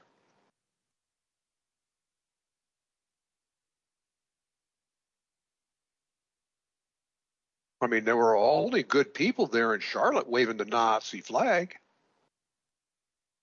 Yeah, Charlottesville, Jews will not replace us. But anyhow, if he wants January 6th insurrectionists out of jail, maybe somebody ought to make that suggestion. And the other one that frosts my ass is every time the goddamn media, and I'm talking MSNBC and CNN and that kind of thing, they talk about inflation, they never mention that the rate of inflation in the United States is less than any other industrialized country around the world. And Joe Biden's always being blamed for the high inflation rate, but he's kept it lower here than anywhere else. And the other one I don't like, and I posted it in Facebook the other day, every time the stock market goes up, it's, whoa, look at how great the economy is going. Now, we all know that the stock market's nothing to do with the economy, but increases in the stock market are nothing more than inflation that benefits people who own stocks. And something like 10% of the population own 90% of the stocks, i.e. the rich. So inflation for the rich is good, but inflation for the poor is bad. Now, how come when they start raising interest rates, which increases the cost of houses, increases the cost of cars, increases the amount you pay on your credit card in a fashion, and by raising the interest rates, the entire lower 90% of the people in this country are the ones that pay the bill, and all it does is increase the stock market, which pays off the rich. So I came up with a plan on how to eliminate inflation caused by the greedy corporations. And that is, we create a new tax bracket on the ultra wealthy. You can pick making over $200,000 a year, over $400,000 a year, over $1 million a year. It really doesn't matter where you put it in. But at that bracket, first off, you pay 15.5% flat tax on all income above, I'm going to use $400,000. And that goes into the Social Security Trust Fund, because if you make more than $140,000 a year, you don't no longer pay Social Security taxes. So over $400,000 a year, that 15.5% is what a self-employed person would pay in Social Security. And then you add on another 10%, just because it's an income tax. And that 10% gets increased by the rate of inflation on the annual basis. And that income is up from any source. I don't care whether it's capital gains, carried forward interest, blah, whatever it is at that $400,000 number. Everything gets taxed at 25.5, and that 10% income tax gets increased by the rate of inflation, which would then make it that all these corporations that are funneling all this money in and buying back their stock and all the rest of it would all of a sudden have 25% less, and it would increase. And since the Fed is going for 2% per year, in 50 years, the income tax over $400,000 would be totally confiscatory.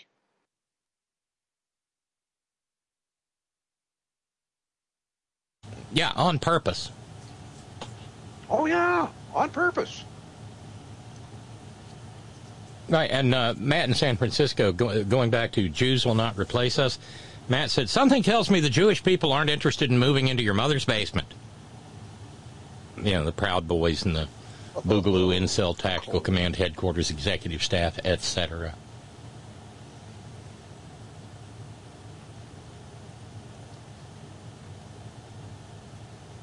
Oh, and I have a story here. Kenda out in Missouri hit me to this earlier today. It was week before last when we ran that devastating, absolutely crushing clip of Tiffany Cross just lambasting Megyn, of course, Jesus and Santa are white, Kelly. And it was as beautiful a takedown of anybody as I've seen done in ages. I mean, she just absolutely destroyed Megyn Kelly. Well, today, MSNBC candor. You mentioned, Roger, you mentioned MSNBC and how frustrating the multimillionaire for-profit media can be. This is So they brought Tiffany Cross on because she's got she's got qualifications and credentials for days, and they brought her on specifically to appeal to African Americans and particularly African American women who absolutely loved that takedown from a couple of weeks ago, and now they're ditching her because she's being mean to the right-wing white ladies. The story I'm looking at here from Variety says that there has been speculation that Cross's relationship with MSNBC was becoming frayed, according to two of these people, with executives at the network growing concerned about the anchor's willingness to address statements made by cable news hosts on other networks and indulging in commentary executives did not meet the standards of MSNBC or NBC News. Yeah, because you can't clap back at a racist like Megyn Kelly. Yeah, Ralph said, no, they fired Tiffany. Yes, they did. And she was, well, as far as I was concerned, she was the best part of their Saturday lineup.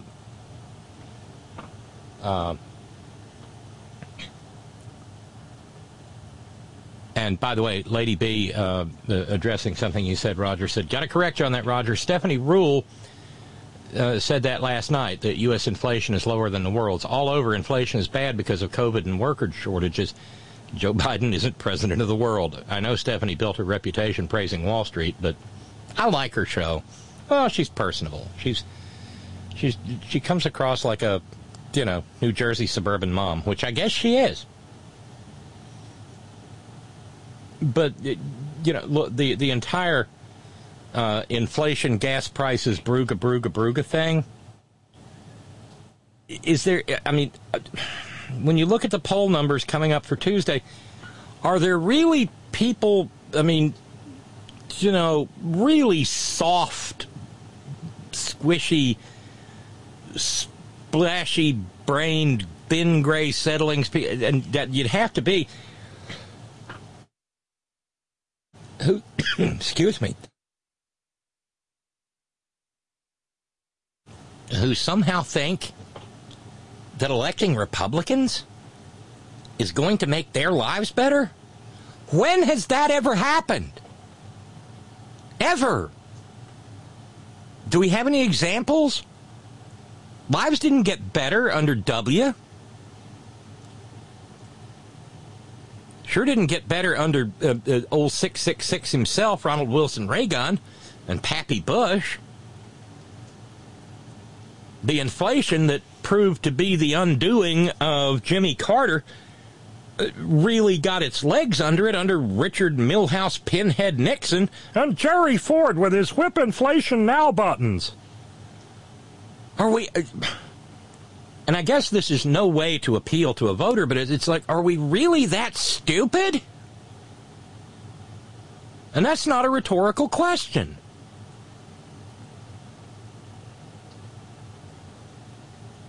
Anybody? Bueller?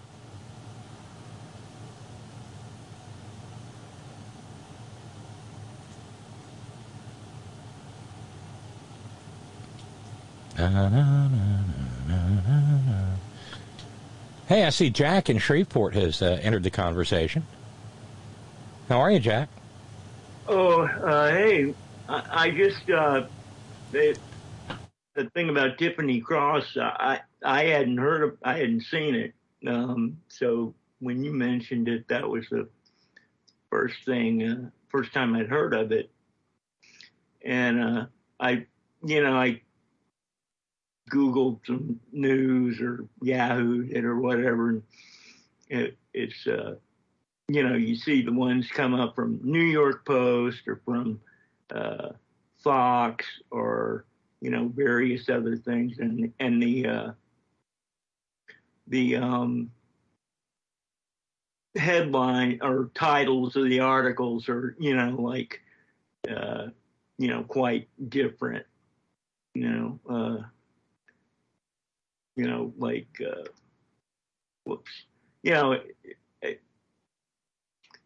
New York Post, controversial anchor. Oh, of course, yeah. I didn't ever find her, I had no idea there was any problem at all, and then, let's see, now, okay, then, God damn it. I'm trying to just, let's see here. And then, let's see, updated, 3:30 today. Megyn Kelly blast, Tiffany Cross. I'm just, Clarence in South Carolina just sent that along to me, the very same thing. Yeah, Megan's taking a victory lap. Most racist person in all of television. It's always a hyperbolic, Trump, they, were meanest to me than anybody else on the, ever in the universe, I mean, it's always, and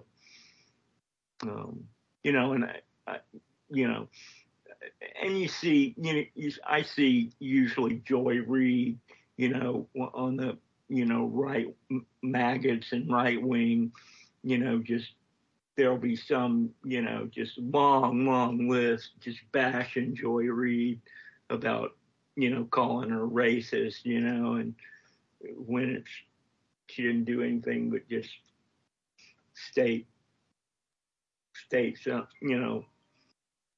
state of fact or something.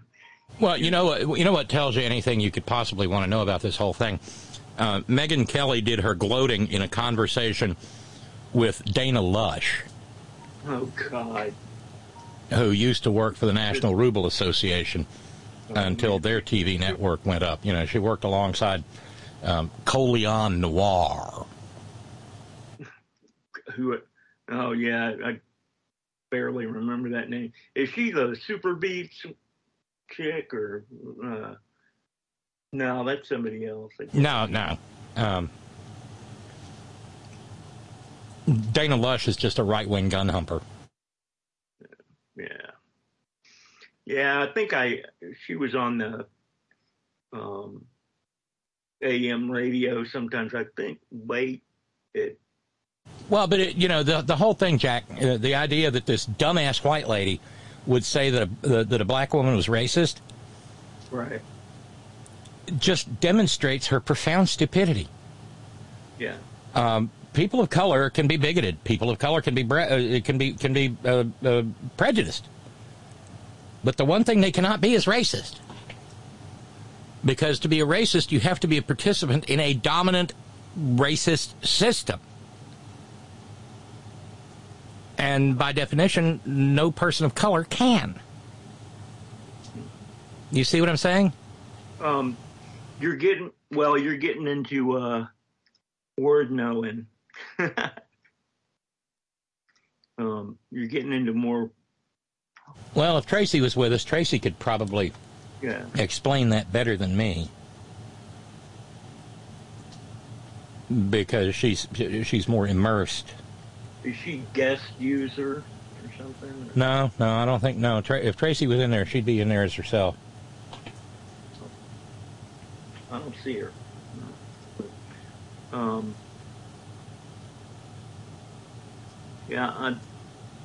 I've been tried to pull up my dictionary and it wanted to download something. Man, I've been I'm running Mac OS. What is it? Mojave, and they just announced Mac OS Ventura, and it won't run on my laptop. My laptop. Oh, my MacBook Pro is so old. God, I can't remember the last OS that would actually run on it. Well, my real old one is Snow Leopard, but I'm actually two or three OSs behind, so I should be able to. I think it's Monterey. I can update to Monterey, but I've got that. Let's see, it's like a 1 terabyte solid state drive in the laptop, and I've got I was down to 50 gigabytes left. And I'm having to, and plus I want to, update my OS. So I'm trying to do all these, installer downloads, and I've got only one backup, and I want to make more than one backup. in case, because I've never tested the time machine backup. So it's just, things are just getting like, I had to get a new cable modem. I just got a new router because I had an old Apple router and they don't even make them anymore, so I'm just getting to that point, where things are like all, coming due at once. But anyway, that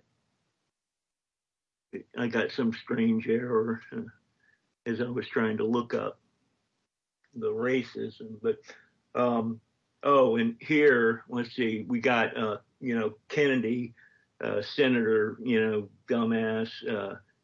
He's been Senator Jubilation T. Cornpone. Yes, your senator. Yeah, he's been running ads saying he led the effort to cap like insulin prices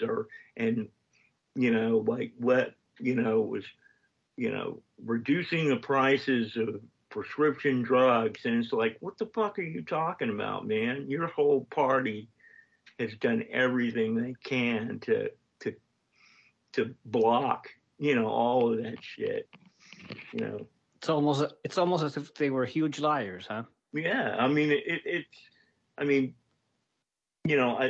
don't know if he's, got some fine little point, like one time he, might have, voted for something knowing it was going to fail or something. Who knows, but, I don't know if it's, one of those little, slippery, little truths or whether it's just total fabrication, but anyway, I'm in the midst of trying to figure out my voting, my ballot.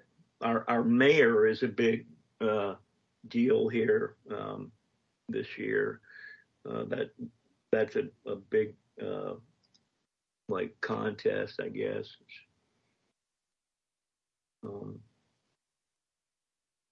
And what else? Oh yeah, there's a whole bunch of constitutional amendments, and I'm gonna have to look those up and see, what they're really for, I just vote on the election day because I can walk there from my house, and it's like a drive to go and to the early voting places. So I'm going Tuesday. Well, we are being asked to vote on 4 constitutional amendments here, all 4 of which, all 4 of which are stupid mistakes. So, and the fact that they're running ads for constitutional amendments tells you how awful they are. Oh, I haven't seen any for those yet. And I do watch, some local news and, see local ads. It's just like after one of the, let's see, what is it, like James Corden, I like that late show. They run, I think it's the 10 o'clock or the 5 o'clock news, local news again, so I can catch it there and see what, stupidity is going on. It's usually high school football, mostly, and weather.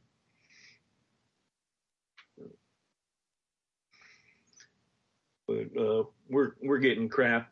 We're supposed to get a storm here, sometime tonight. Yeah, I noticed there's actually a couple of hurricanes tracking out in the Atlantic. One may shoot right across the Gulf and head for Honduras.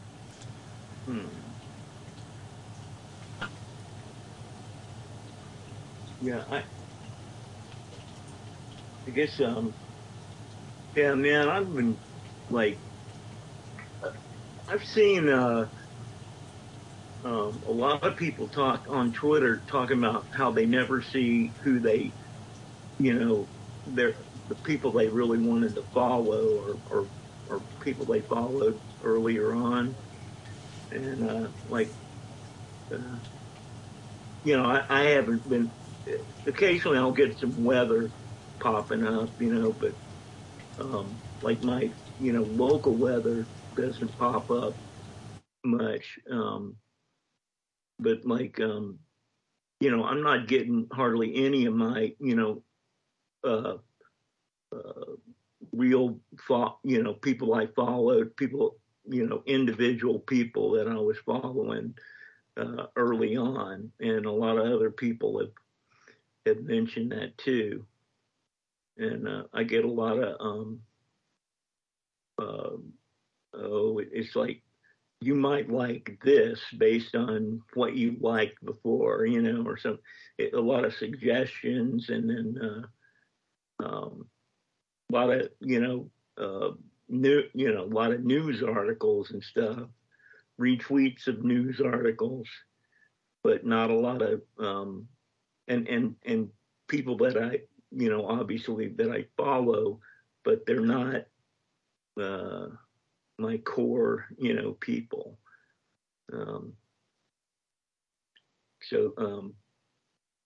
People have been wondering if it's like, are they purposely like separating, people or diverting them, or is there something, funny business? And that was before Musk.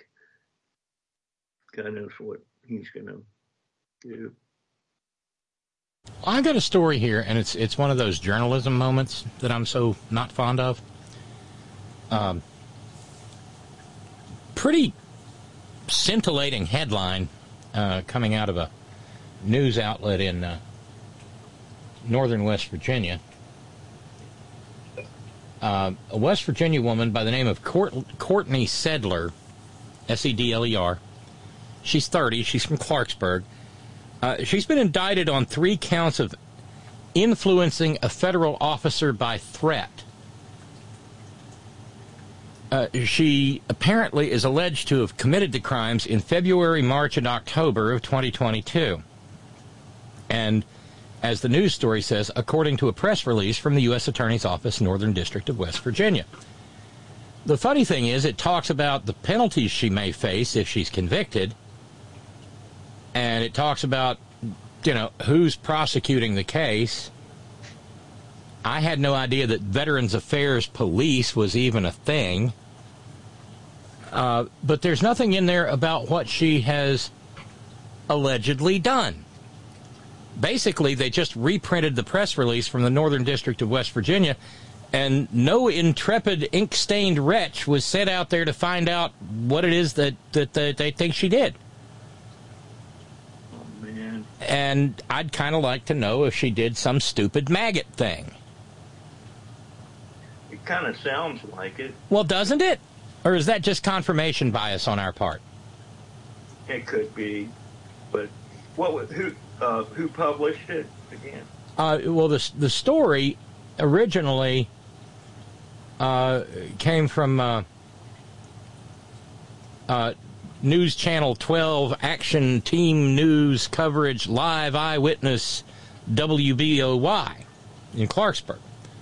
Oh, but if you compare it side by side with the press release from the Northern District of West Virginia, they just republished the press release and put their own their own byline on it. Yeah. Which is the laziest, almost the laziest form of journalism. I don't know. Our local stations around here just incredibly, or at least the one I end up on a lot, especially late at night. They're, what I see on the TV, as well as their website, which is stuff like you just said, but they'll it's like, there's one guy in there doing something live, and he's got like a remote control in his, hand, off screen, and he's like things.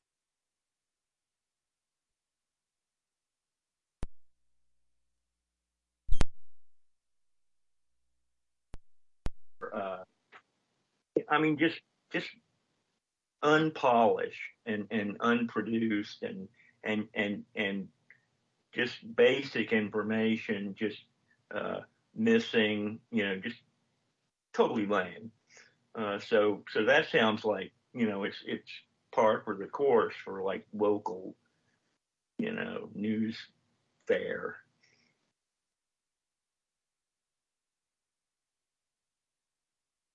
Well, I've got another one, Jack.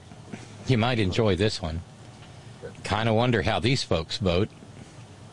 You remember, I don't know if you're listening, but the story from a couple of weeks back about the Republican candidate in Arizona who was caught rubbing one out in front of a playground full of kindergartners? Maybe. Yeah, well, this story comes out of Jackson County, Ohio. See if I can find some. No, I don't see any immediate data on how they vote. Oh, yeah, there it is. Very Republican county. In the presidential election of 2020, they went 76.36% for dimwit Domitian to 22.36% for Joe Biden. And so maybe we make some guesses about Austin Nelson and Alexis Nelson. Now, they're 25 and 24 years of age, respectively, so maybe they don't even vote at all. Regardless, they were caught doing the nasty on a swing set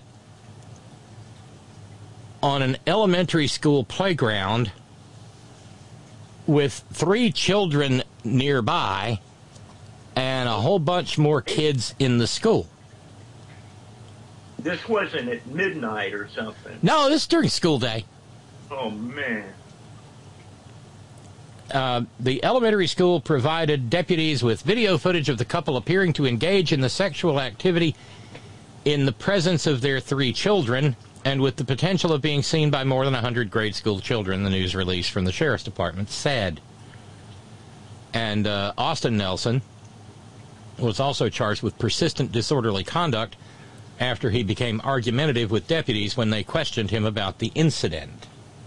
And it was their own 3 children. Yes, yes. Wow. Well,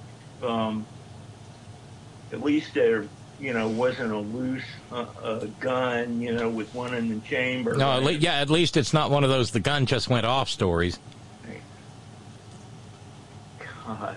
But, when sex on elementary school playgrounds is outlawed, only outlaws will have sex on elementary school playgrounds. Something like that. Oh, Jesus. I really think I know how they would vote if they bothered to vote. Oh, yeah. Were they, doing a little, smoking a little weed or anything at all? Yeah, we're back to the Steely Dan lyrics now. I was smoking with the boys upstairs when I heard about the whole affair. No, I don't think so. From ABC 8 in Charleston, Huntington, because this is, it's down in southern Ohio. Jackson County is. Jackson is the seat. Is the county seat, and it is red. A witness told investigators that she noticed a couple on a swing while she was leaving the school and stated that they began zipping up their pants when they were spotted.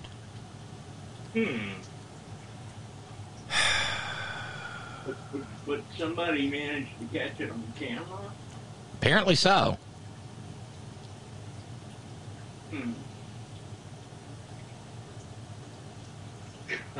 As the saying goes, that just beats cats fucking. Well, it really does in this case, doesn't it?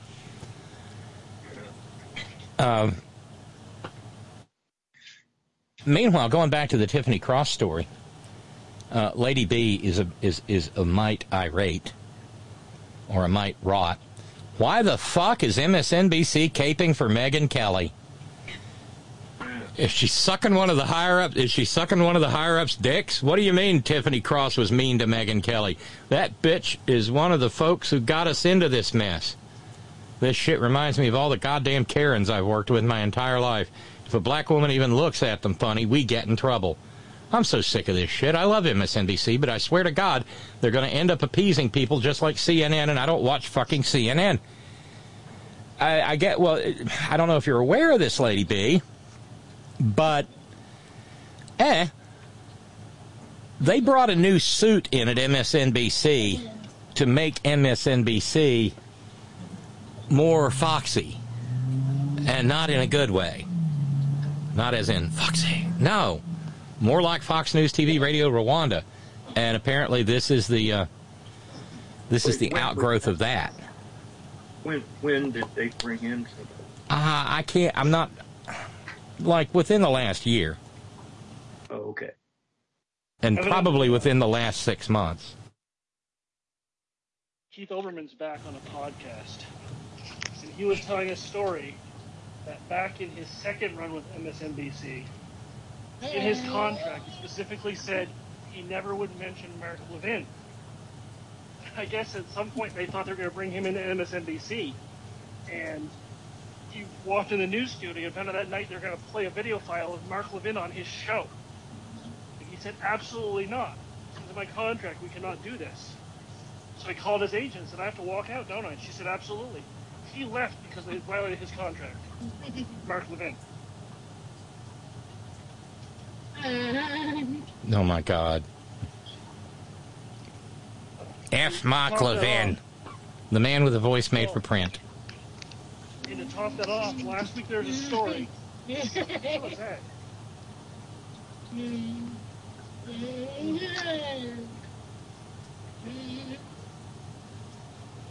This was Tracy. Never mind. To top that off, there's a story last week that came out in the public news waves that they think they found the actual grave of Saint Nick, the guy who, of course, Santa Claus. Yeah, Saint Nicholas, the guy in Asia Minor. Right, and the graphic they put up and the painted picture of him, guess what? He was not white. Not even close to white. Oh, no! Nobody was ever under that impression.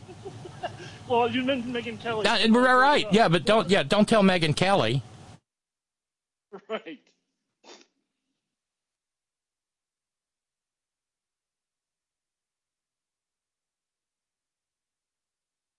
Jesus.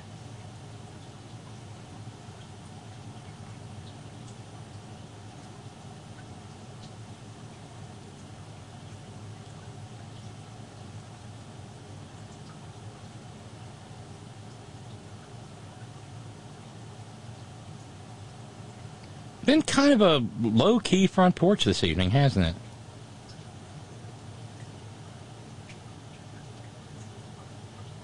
Yes. I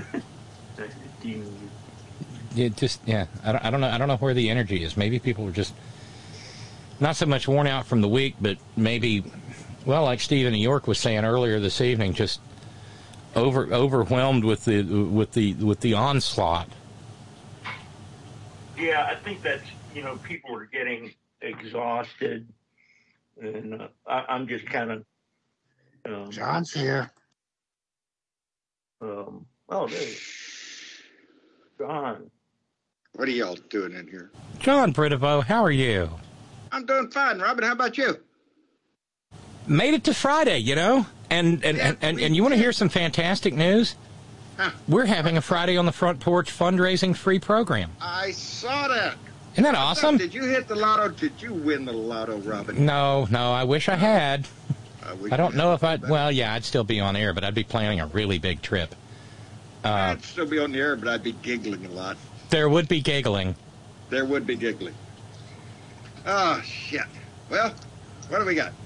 Just a few days left, baby. Yeah, I know, and I'm glad you checked in because I wanted to ask you, what things are looking like there. I'm feeling good. I've got a list. I need Beto. Checking it twice. Yes, I need Beto, and I need Ken Paxton to get out of the Attorney General's office so he can finally have his felony trial. I'm telling you, after what I had a rant. I did my rant earlier. Beer and Bud Friday, baby, and you know it. I had a rant in my head, and then it was all fucking ruined by Marjorie Taylor Greene. So that rant went out of my head because I got this thing going loop in my head about what she said, and it just pissed me off. Did you hear what Marjorie Taylor Greene said last night up in Sioux City? Which part? Sioux City, Iowa, right? Iowa.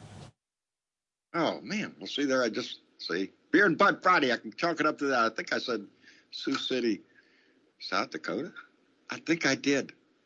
Well, now that's a nice time to think Iowa, about it. South Dakota, 220, 225, whatever it takes. The other side of San Antonio is all I know.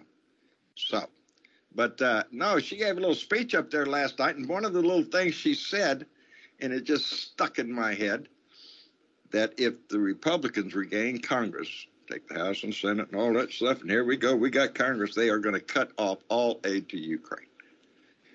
Yeah, I did catch that. Putin's useful idiot. I'm telling you. So I really kind of came out with my rant about, please, and I called them out, my neighbors and all you other Trumpers out there, quit waving your fucking flag out there. It doesn't mean shit to me. Doesn't mean you're a patriot. You're willing to throw democracy and everything that means right out the fucking window if you get Donnie back. Get Donnie back, guess what? Ukraine goes down the toilet. Putin takes over. Whose dick are you trying to suck here? It just pisses me off. Because, I get a lot of that. Drive by my fucking house with their flag waving in the back of the truck. Yeah. But I don't know if you've noticed this, John, but there seems to be a bit of a falling off in support, and I don't understand that. I don't either. We got behind them. They were attacked, unprovoked attack by Russia. And we step up and we get involved in what are we going to do? We're going to back up and just go, we thought about it. And, you're costing us too much money. And democracy ain't worth that much. So, adios. Is that the fucking deal? I'd like to know. What the leaders in our country think of the, not the fucking price of gas or donuts. What do you think about the democracy that we're supposed to hold dear? That I, all my life since I was a child, was led to believe that it was a patriotic thing to support it, voting and democracy and the way we run our country. And to the Republicans, not so much anymore. And that voting stuff is kind of going out the window. We don't really need your vote. We're going to make up your mind for you. Don't worry. Things will be fine. Drink your vodka, comrade. Things will be great. Tovarich. John, John, voting is so 20th century, Is that Tracy? That's Tracy. Yeah. Hey, baby. How you? Hanging in there, baby, every day. Yeah, I just, I have some news.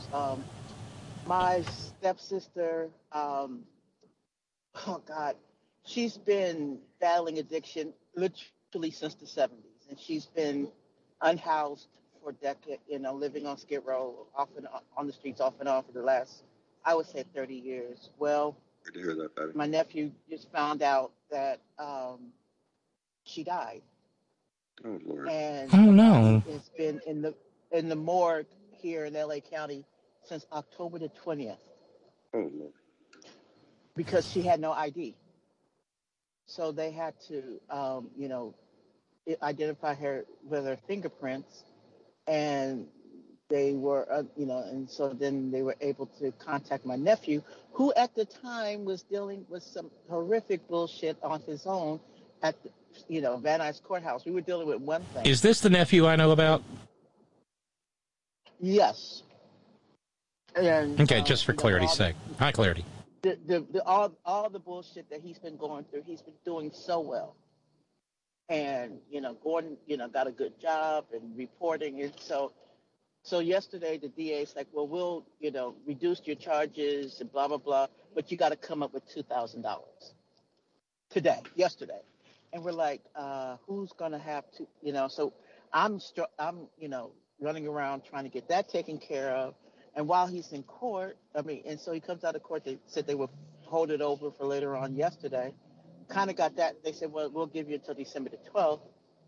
And then the coroner calls to tell him that his mom is dead while he's still at the courthouse. And so then he calls me, and he's a wreck. Fortunately, he was at the Van Nuys courthouse, which is not far from me. So I had Jan drive me up to the courthouse so I can drive him back to my house. And it's just been, so now I just talked to the coroner earlier today, and so her body will be able to be released tomorrow, but they'll hold it for 10 days after that. So like I said, we're going to have her cremated. I just have to, make those arrangements, and instead of having a service at chapel and all that, we're just going to have a celebration of life service ceremony in my backyard. Because I'm like, we're not spending thousands of dollars for a funeral. But that's how they get you,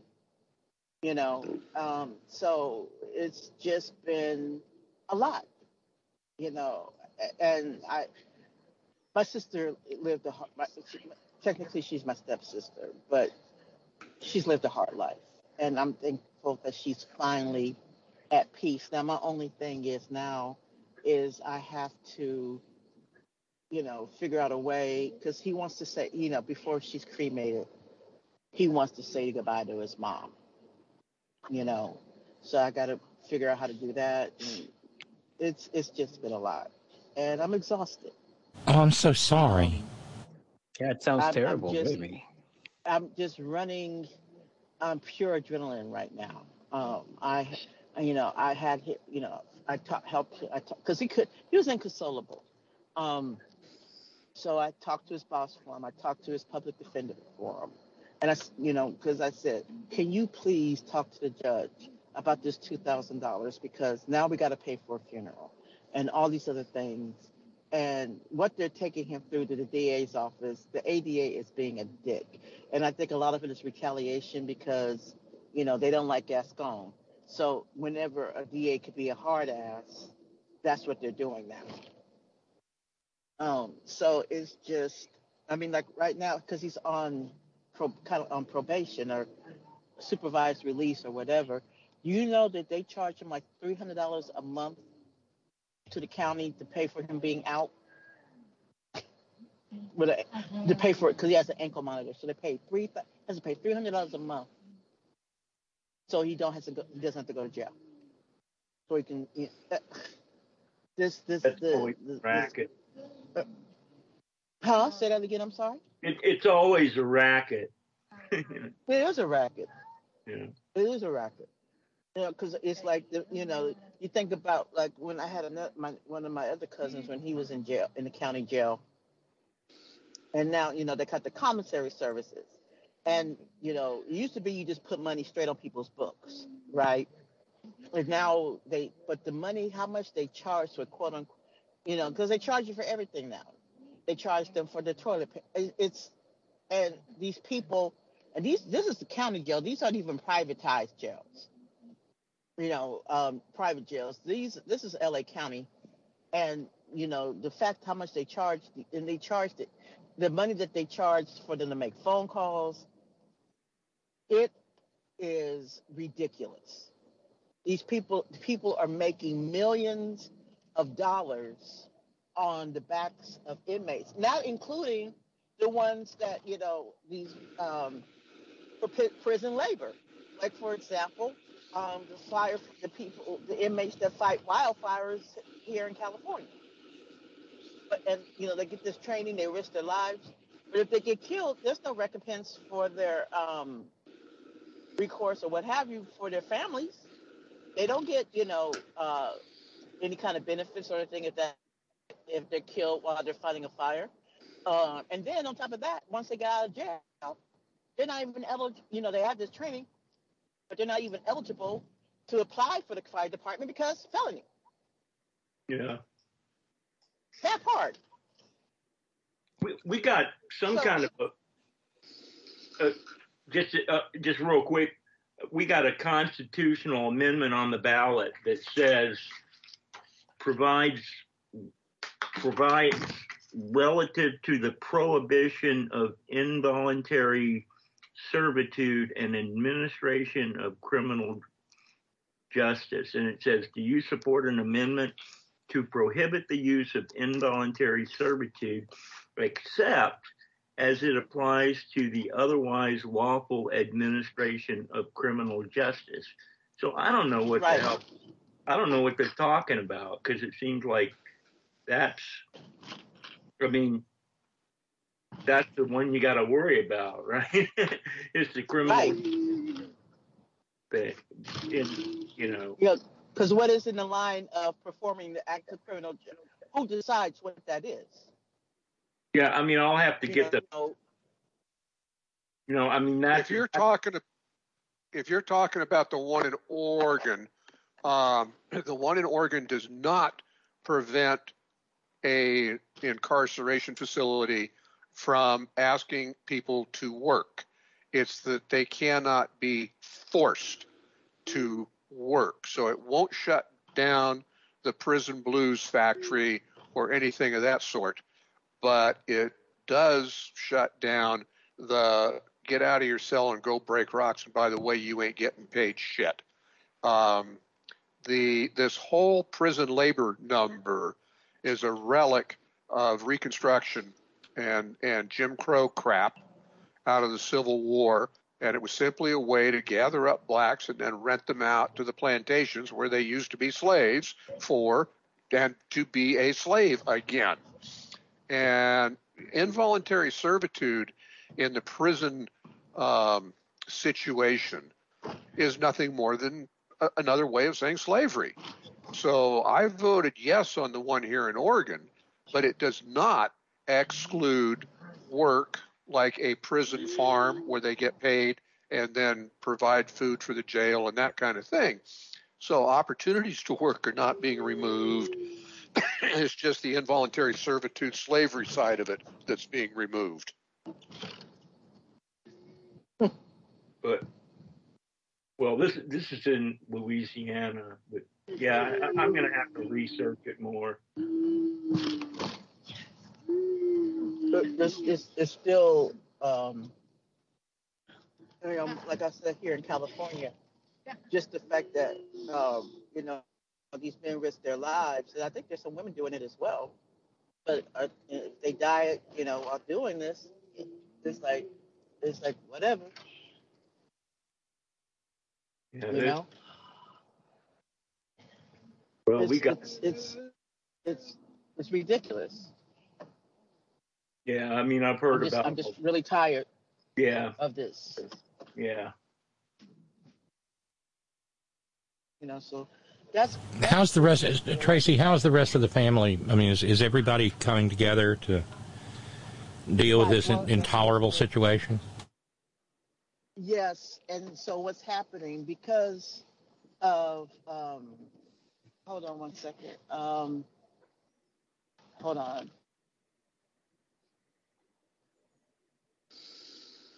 Because of because of when she died, and this being November, we're only a couple of weeks out from Thanksgiving, so we're going to do the gathering on the 4th of December, and that also gives people like my brother, Tyron's actual uncle, my middle brother, Hotep.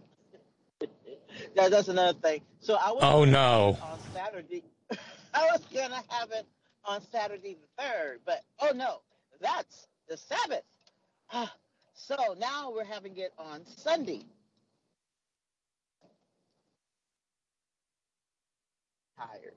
So because, we can't have anything on the Sabbath, even though, so we're going to have it on Sunday, December the 4th. Wait, does Jan get, does Jan get a vote in this? I mean, she's kind of an original member of the bunch.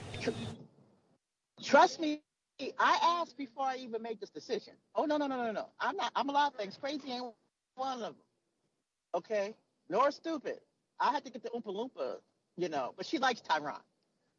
There's not many people in my family that she likes. And so she likes Tyron. So I called her first because my next call was going to be my Auntie Nisi, and it wouldn't have been a problem for her. But this time we're renting a porta potty because somebody fucked up my toilet, so that's a whole other thing. But no, so and it's not going to be on as big as my graduation party. At the most, maybe 40 people. And so and one good thing happened because my sister, she had a daughter before she had Tyron. She has another child who she never raised because when Tanya was born, she was a full-on drug addict. So she gave birth, and her father came and got Tanya. So Tanya's never really spent any time with her mother. She doesn't even call her mother. She calls her Carol. Tyron and Tanya hadn't seen each other in years. They've talked, text on the phone and stuff like that.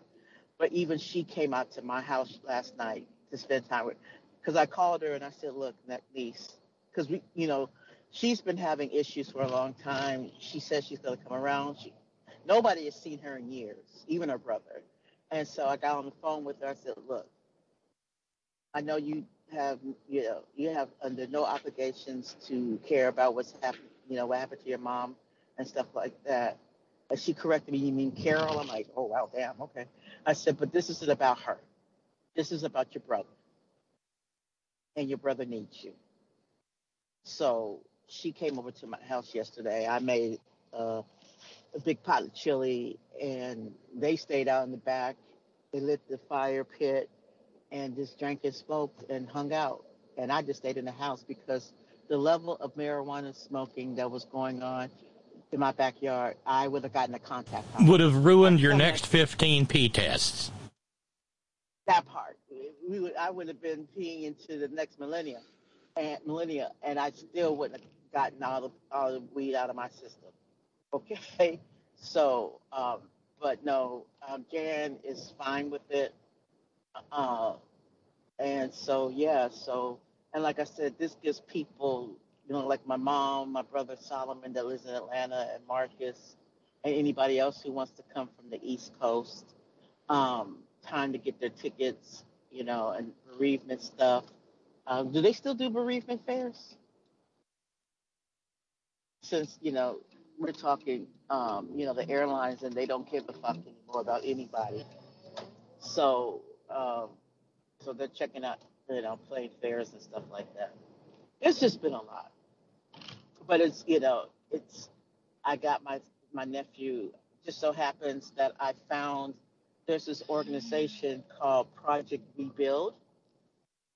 And it's through this organization called Being for Black Mental Health, where they just started another organization in January of this year that provides mental health care for Black and brown folks who are formerly incarcerated at little or no cost. So I'm going to hook him up with that as well, so he can get some counseling too. And I'm just, I'm hoping that, because I told him I take care of everything because I don't want him falling apart and going to the streets and doing something stupid. He's come so far. He got a good job. They like him there. They know about his record, and they don't care because he's a damn good worker. So it's just, I'm just hoping, praying that he can hold it together. That's why, along with everything else that I'm doing, making sure he's okay. But it's tired. I'm exhausted. I'm just, because my stepsister used to, when my mom and her dad were married, she let's see, she was almost 10 years older than me, 7 years older than me, and she tortured me. She would sit on me and tickle me until I cried. She used to hit me with Hot Wheel tracks. And I mean, she was a brute, but it didn't help that her father used to say to her, "Why aren't you as smart as Tracy?" Yeah, so I'm like, "Gee, thanks, gee," So. And downhill the shit does roll. And so then, and I, but it wasn't all her fault. She had mental health issues, and then the drug problems, and she never got the love from her dad.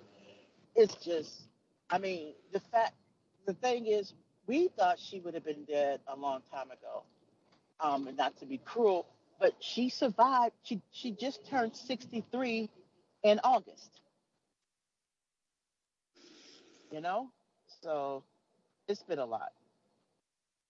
I may have missed it, but did they determine the cause of death? Yeah, no, I hadn't said. She had a massive heart attack. So what happened?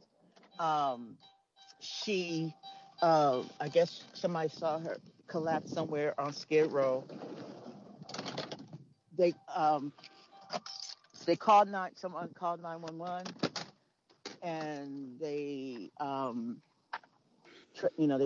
transported her. They tried to revive her, but she, they intubated her and all that, but she never regained consciousness. And like I said, since she didn't have any ID. Like I said, she's been in LA County morgue since the 20th of October. That's just awful. I'm so sorry. And I know the whole family is. I just got a note from Jude who said, as I'm composing this email, Tracy just called in about a death in a Horn member's family. May the journey for you ease in knowing that the whole family's here, sending the touch of a compassionate heart, yet from a distance. Jude is amazing that way. Thank you, yes, Jude. Yes, she is. Thank you, Jude. Thank you. No, it's like I said, it's hard, and I was a wreck yesterday, and like I said, dealing with helping my nephew, because he couldn't even drive, and he couldn't talk to the DA, or not the DA, because if I had gotten on the phone with the DA, I would have ripped him a new one, and it would you son of a bitch. But I did talk to his public defender, and I talked to his boss for him, and his probation officer, and all that. And then, like I said, I just kind of just sat. It was just, at first I wasn't sad, and then it hit me. Aside from everything that how she used to torture me, there were a lot of good times as well, because she would take me and my brother to the movies, and she was a pretty damn good big sister when she wanted to be. But like I said, her life, it's just been just a series of just, I can't even imagine. And I can't even remember. Actually, I can't even remember the last time I saw her, to tell you the truth, because Jan and I have been together for 10 years, and I haven't seen her in at least 10 years. But the thing is, her son did, so he knew, where there was she had a tent and everything. He knew where typically she was at the same spot. There's even somebody, it's on YouTube.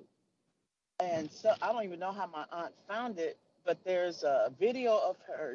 These people video homeless people, and they're doing good and stuff like that. Do good or stuff. And I don't even know how many clicks this person got. As a matter of fact, I think I'm going to write to that person and make it in the comments and say, well, I don't know how much money you made off of this video, but my sister died, so I hope that you will make some kind of contribution to her funeral fund. But anyway, so he goes up to my sister and says, and my sister had a dog, because, a lot of, unhoused, they have, pets. And so he's like, what would make you happy? And she's like, she said, take something for my dog and all this. So the next day or the same day he comes back, he brought her some shoes, a blanket, and a bed or something for her dog and all that sort of stuff. And so basically that was the last time I saw my sister. But it, it was just some random thing. And so, yeah. So as a matter of fact, I'm going to see if I can find that video and look that up and say, tell him, by the way, if you want to do something good, help her son. And so, as a matter of fact, Tyron is going downtown to where she was staying, and at least see if he can find any of her possessions in the tent that she lived in. I'm saddened, but I'm really pissed off, because if my sister was able to get the help that she needed years ago, instead of being thrown in jail and stuff because of crack cocaine, like the white people who have opiate, addictions get, and maybe she wouldn't, she would have been able to get the counseling and help that she needed. But because she was a black woman with a drug addiction, she was thrown to the wolves. And now they've been living in a tent on the streets of Skid Row. And I'm really close to calling Kelvin De Leon and say, well, you know what? She was one of your constituents. Because that's his. Oh, damn, girl. Is in his. Yes. What? Damn what? What? Because I'm like, my sister was one of your constituents. So I need for you to step up. You want to make amends and all these sort of things. And so let's see what you do. I'm tired. I'm tired of the talk. I'm tired of I'm just going to do what as little as possible, if anything. But I'm just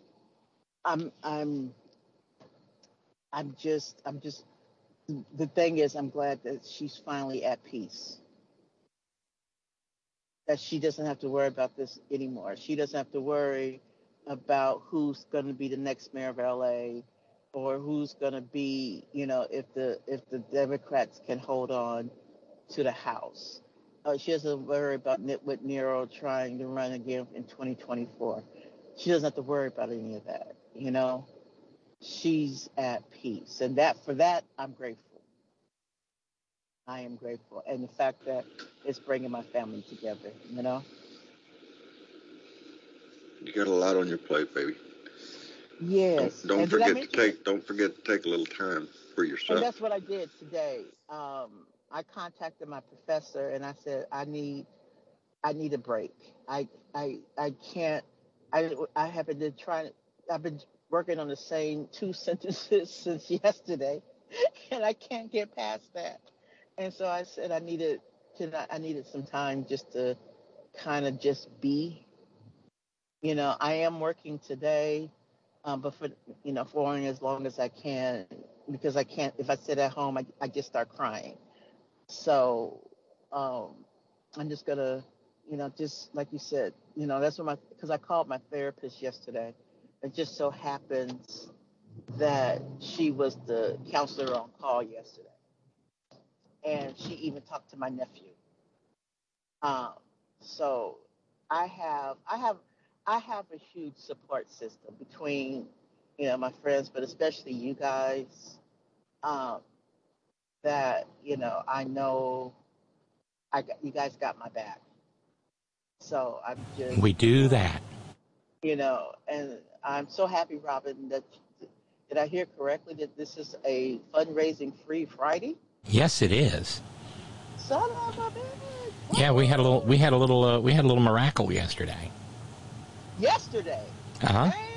And that and a couple of challenges and people responding to them made it possible to just breathe and do a program today. It was wonderful. Jude did just jump in. She said a few weeks back when the funds to support the Horn held you in consuming suspense, I emailed your way that the universe will provide freely the necessary funds needed. There are countless others that hold this as a truism and let go of any limitations, and here you are today. Ah, bless the Beatles in their mantra of let it be. Donating today in gratitude for those who walk this path. Thank you, Jude. Thank you.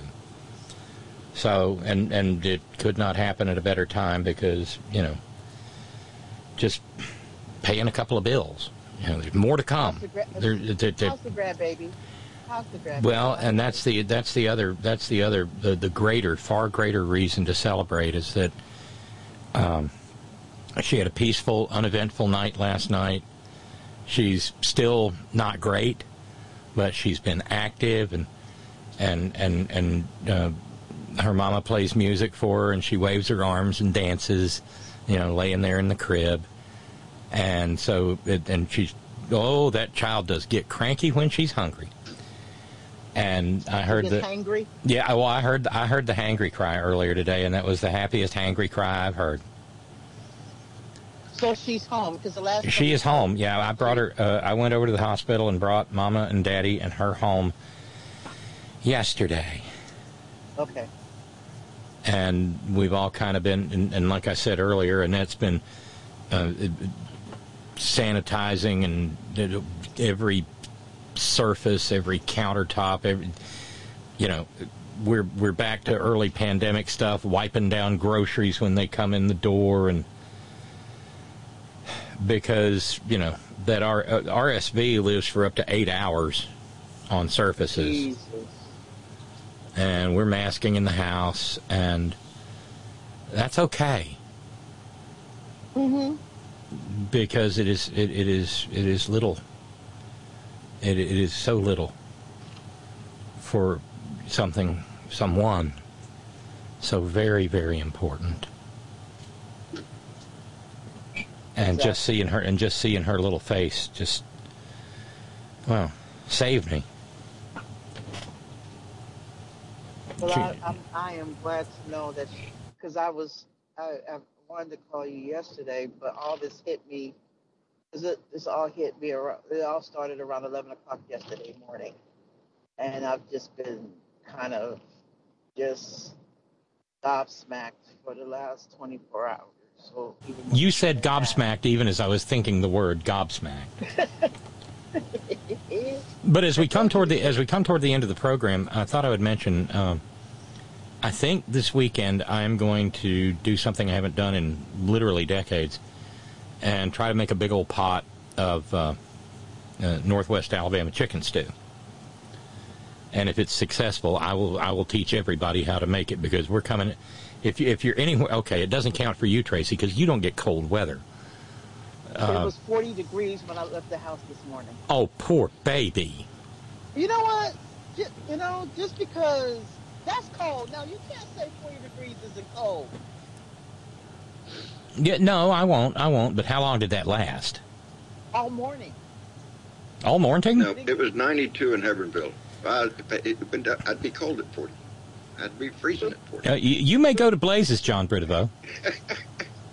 Or Texas. Wait.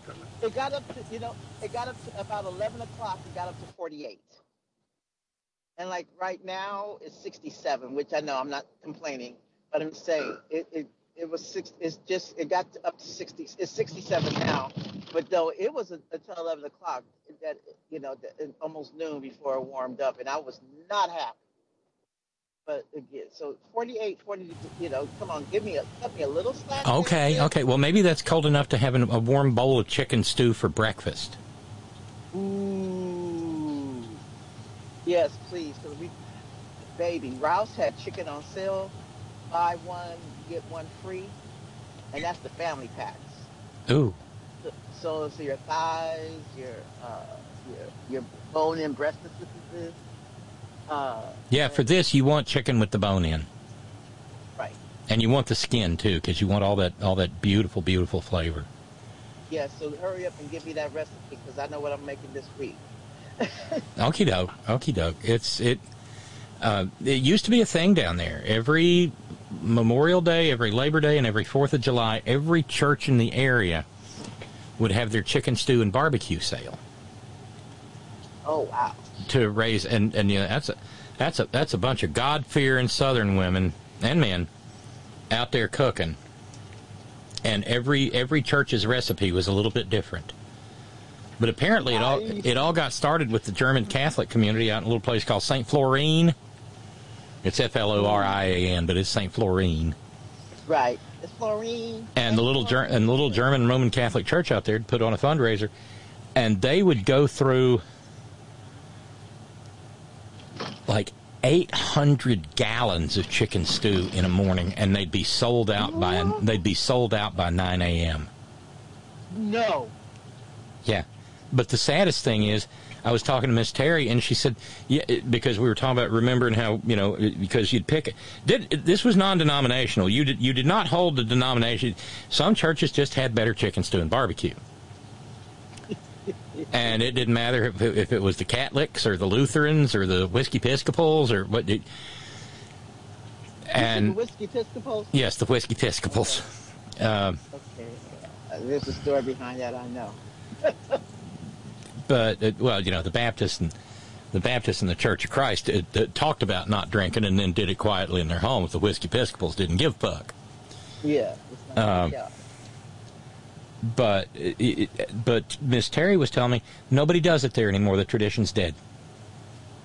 Wow. That's sad. Yeah, it is. But you know, you start, you know.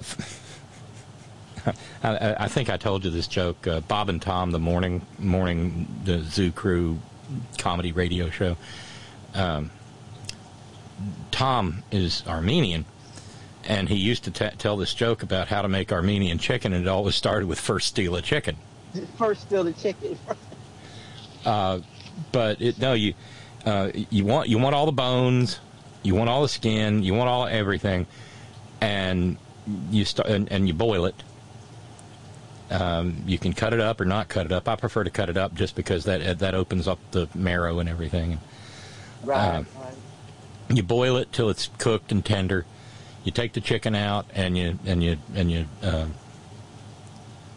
cool it until you can stand to shred it, and you just shred it into tiny pieces, and it gets onions and canned tomatoes and potatoes and some people add canned corn or that frozen veggie mix with the green beans and stuff in it. Right, and the corn and all that. And then and then the seasoning, the broth just gets more and more beautiful. You know, you use a couple of bay leaves while you're boiling your chicken, and you know, salt and pepper. And then how they spiced it was how the different churches made their, and the recipe that I grew up with. You add a little curry powder. Yes. Because the turmeric and everything brings out that beautiful, and so you get this beautiful red golden broth. And you also cook some like egg noodle pasta or elbows or whatever you want. You cook them separately. Right. And then you add that into it, and it's just this rich, beautiful, flavorful, meaty stew that happens to be chicken. And the flavor is absolutely to die for. Oh, yeah. Oh, yeah. Because I mean, that's basically the recipe. Yeah, we actually turned on the heater last night because it dropped down to 30. It was like 40-something and all that. So it was fucking cold. And I know, you know, I don't want no bullshit eye rolls and none of that other shit. So, you know, don't have me. But no, but I know you got to go. But thank you guys for, you know, listening to me go on. And I'm so happy that Lily's feeling better. And I'm so happy that you have a fundraising free Friday today and all that good stuff. So with that said, I'm going to bounce. I love you guys. And I can't wait. Take care of yourself, baby. I will. Tracy, take care, dear. I will. I'm just going to mute myself so I can hear the rest of the show. Yeah, I'm pretty much going to close things up now. And John Bridevo, thanks for coming by. I enjoyed it. I didn't really get to add, but I mean, are you a nervous wreck? But I think we better hold on to our britches, Robin. We're all sweating Tuesday, as well we should. I'm worried about the next 2 years. Yeah. Because if every one of them Republicans that's running, them election deniers, if every one of them don't win, maybe their voice is going to be screaming. Yeah, they're going to tantrum all the way. Those little voices up. And what we have to remember is in the background of all of this is the Moore case, which is before the Supreme Court, which might absolutely just open the gates of perdition and let all the bats fly out. Wouldn't it be lovely? It's not even Halloween. We're already past that. The bats are going to be flying like crazy. Yeah. Robin, take care of yourself, baby. I'm gonna, and you do the same, and give my best to your whole tribe. I think of y'all all the time, John. Thank you. And we keep y'all in our heart. We're all in this fight going the same direction, baby. Yeah. Am I nervous? Yeah. Am I confident? If I dig down deep, yeah. Fuck yeah. I mean, look, we know some things aren't going to change. There's probably not going to be a lot of change in the, expecting change in the congressional delegation of Mississippi, Stan. Yeah. No, those Republicans are in safe seats. Yeah. And probably things are going to remain fairly status quo in the congressional delegation where you are and where I am. I'm concerned about the House, but we need the Senate, baby. I mean, we need to hold on to that Senate and fight for it to the last. We need to hold. Well, I mean, I've been saying for years, dare to dream. We need to pick up those the empty seats. We need Fetterman. We need Tim Ryan. We need Val Demings. And Warnock has to hold his seat, and so does Mark Kelly. I do not understand how Blake Masters, Jesus, he sounds like a cartoon character, and he behaves like one too. How is that guy running neck and neck with Mark Kelly? America. That's why. Well, Merca and toxic politics. Yeah. That's the one thing I'm looking forward to is when this is over, my TV will clear up a little bit. My mailbox won't be stuffed with bullshit. Oh, Jesus. And that stuff doesn't even burn. The inks they use and the cardstock they use, that stuff doesn't even burn well. No.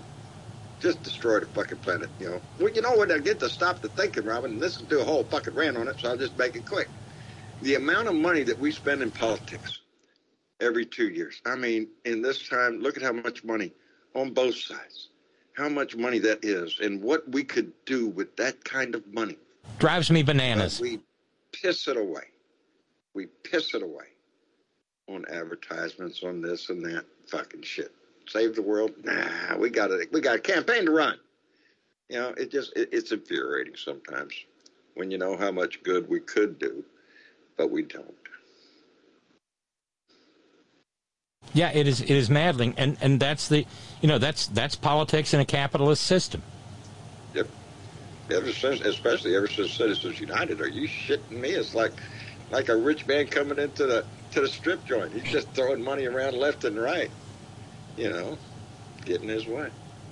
And the fact that we pay, the multi-billion-dollar for-profit media industry who hates the left, such as we are. Yeah.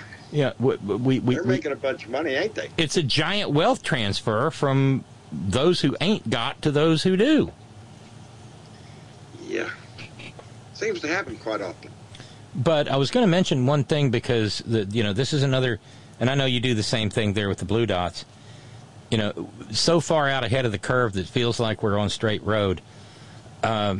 Ruth Marcus over at the Washington Post wrote a sort of an elegy for John Roberts. And she said something that I've been saying here for a couple of months at least. This is no longer the Roberts Court, the Supreme Court. This is the Fappy Thomas Court. And she says he's been outflanked. But she also buys into some institutionalist horse shit. She said that Roberts is mourning the decisive end of his vision of presiding over an institution seen as operating above the partisan fray. Oh, my God. How deep can the horse shit get? Pretty fucking deep, evidently. Because John Roberts has been a goddamned ideologue from the day he entered first freaking grade. I mean, his entire legal upbringing and his catapulting to stardom was because of pure, filthy, right-wing political ideology. But she does say he's been outflanked. That right now, huh? Right. She says he's been outflanked and marginalized by 5 conservative justices to his right. And she's not wrong. But then she goes in, and this is what makes me laugh. This is, she says, he's not been able to find out who leaked the draft Dobbs opinion written by Associate Justice Samuel Alito. Well, I don't know that I believe that. I think he knows damn good and well that Samuel Alito leaked his own draft, because that hardened up the other members of the Dobbs majority so that they couldn't be reasoned away from it. Because the maggots and the fetus fetishists would have lost their shit if any of those people had changed their votes. This is not Clue. This is not Colonel Mustard in the billiard room with the goddamn lead pipe. This is Sammy Alito quietly leaking his own draft for his own partisan political ends. Dare you say? I mean, it makes a hell of a lot more sense than, say, Sonia Sotomayor's junior law clerk being outraged. Because if that was the case, it would have been leaked in February when it was first circulated. This was timed, and it was strategically timed, and it was Sammy Bad Breath in the kitchen with the candlestick, or the word processor.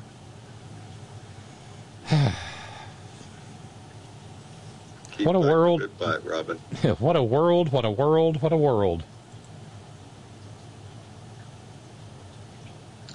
Keep trying to fix it, baby. That's all we can do. Yeah. You adapt, you overcome, you move forward. Let's keep doing it. I've got a lot of friends who are rock climbers, John, because rock climbing is big around here. And they say, you get up, you get to a certain part of the cliff face when you're climbing, and I've talked about this for years. It's a place. There's a rock climbing term called crux. And another way of looking at crux is something I describe as climb or die. Yeah. You're not. You can't turn around and go back down. Well, now, if I was in that situation, though, Robin, when they got to that certain point, I would turn around, because the puckering of my ass would be enough to just stick my ass. The gravitational force between your ass and the ground would be irresistible. Right. Yes. It's going to pucker, and it's going to grab something. Yeah, no, I'm not into that. I no problem jumping out of an airplane. No problem. Climbing up there on that shit, especially these free climbers. Got nothing? No. What's plan B? Plan B is don't fuck up. Don't fuck up plan A. That's You sound like a man. You sound like a man who's been in the Navy. Plan B. Don't fuck up Plan A. No, that's right. Don't fuck up Plan A. You don't want to do that. Anyway, Robin, I do. I hope all goes well. We're gonna look forward to Tuesday. Well, we'll be here front porching on Tuesday if you want to pop by. Are you? Well, we're going to be live on the Blue Dot on Tuesday also. Well, maybe we can do some. Maybe we can do some Super Friends. Maybe we can visit. I'll see if Travis could hook us up or something. That'd be kind of cool. I'll ask. All right. I had to go ask him if can I put as long as I put a TV behind me and I don't have the volume on. Hey, that's it's not my fault. Look at there's TV, so we can watch the returns. I'll just have to have it muted and it'll be on the screen where we can watch it and whatnot. Yeah, everybody's waiting for this. Everybody is. Everybody's holding their breath. I feel confident, but not confident enough. This has been gut-wrenching for how long? 6 years? Yeah. 6 years, this battle's been going on. And this one's really, I've been telling people this is the most consequential election in my lifetime. I do believe. And they just and they get more so with every passing election. We say it every time. This is the most important election of our lives. And every time we say it, it's true. Evidently, this time it is true. This time it is. I think it's just that it becomes more starkly important. It's in our face right now. Everything from the Supreme Court and what they're going to do to what the Republicans are threatening to do. It's been the same shit. Republicans get in, screw everything up, smear shit on the walls, walk out and leave a Democrat in there trying to fix it. And I think Joe Biden has been doing a damn good job trying to fix it. And but it's the midterms, baby, and everybody holds their breath in the midterms. I don't know. If we can, I can't wait to take a little time myself to breathe. You know what I mean? Yeah. You do know what I mean. I do know. You need a little vacation. Oh, Lord. I need a little vacation. 6 years solid to this. We ain't had a time off in this last 6 years from the time I took a breath on this shit. Oh, I know. Wait till it's 18 or 19 years. You're blazing a trail out there, Rob. Blazing a trail. Next year will be 20. Next year will be 20 years since I came back to radio. Woo! Holy shit! Damn. How you do that? What are you, 35, 36? That's the weird thing. What, you do it at your crib? I came back to radio when I was 40, and the next thing you know, I'm turning 60. Yeah, I don't know how that shit works. I'm fixing. Of course, lucky for me. First time in my life, I'm looking at a number going, what? Yeah. I know. In my case, lucky for me, I made some changes a couple of years ago, so I may be turning 60, but I'm feeling about 26. Well, baby, every day I try to walk it like I'm still 30. I still try to get out there every day. I remind every day on my show, I end it with try to put a smile on your face, and better yet, put a smile on somebody else's face. Amen to that. It'll all make us feel better and get in the direction we want to go. Life is short. Mean people suck. Yeah, that's it. Exactly. Anyway, Robert, John Bridwell, you be good. You have a wonderful weekend. You hear? You too. Right. The whole Horton family. Thank you so much. Enjoy your weekend, but you get your ass out there and vote if you ain't already. Here. There we are. All right. Later. Robin, take care. Bye. And later to the whole front porch crowd, we will give pride of place to Lady B with the last word. Subject line: Clarence Thomas. He thinks he's the HNIC right now. I would say he thinks he's burning down the master's house, but he's too busy being pleased that the master is pleased. We will never know, Lady B says, if the truly evil pay for their sins in hell, and wishing them to suffer horribly only shows what kind of people we are. But if Jesus' words ring true, Clarence will pay. It's all we can hope for. There we are. And I always think of Charles the Bad of Navarre. Anytime you see someone living a truly evil life, Nitwit Nero, Fappy Thomas, you can always go to the interweb tubes and look up Charles the Bad and how he met his end. He was wicked and nasty and evil all his filthy life, and when he met his end, it was commensurate with the evil he had done. Natural causes, y'all. Natural causes. So that's it. That's the first partial week. This November week has been partial. November began on Tuesday, but the week is in the can, and we are actually even the first 4 days going into November, and that's tremendous. So very important. Thank you to our Patreon and PayPal subscribers.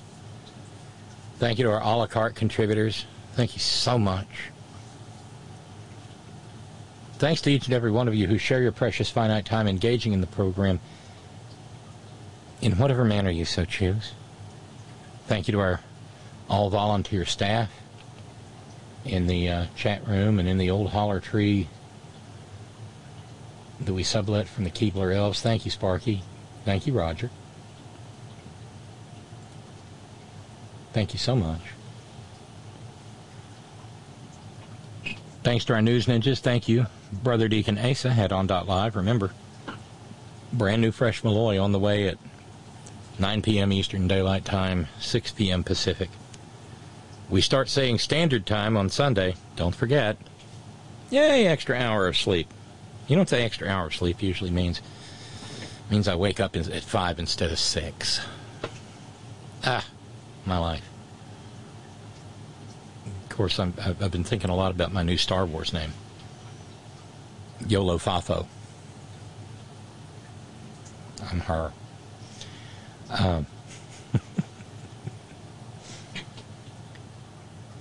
So, thank you, John Fox in Australia. Thank you, Ben Birch, WhiteRoseSociety.org.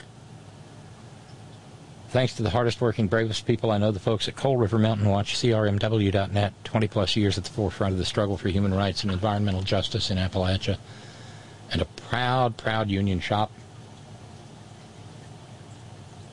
Please stay safe. Get your boosters, get your flu shot. Wear your mask around the maggot unwashed and unvaccinated.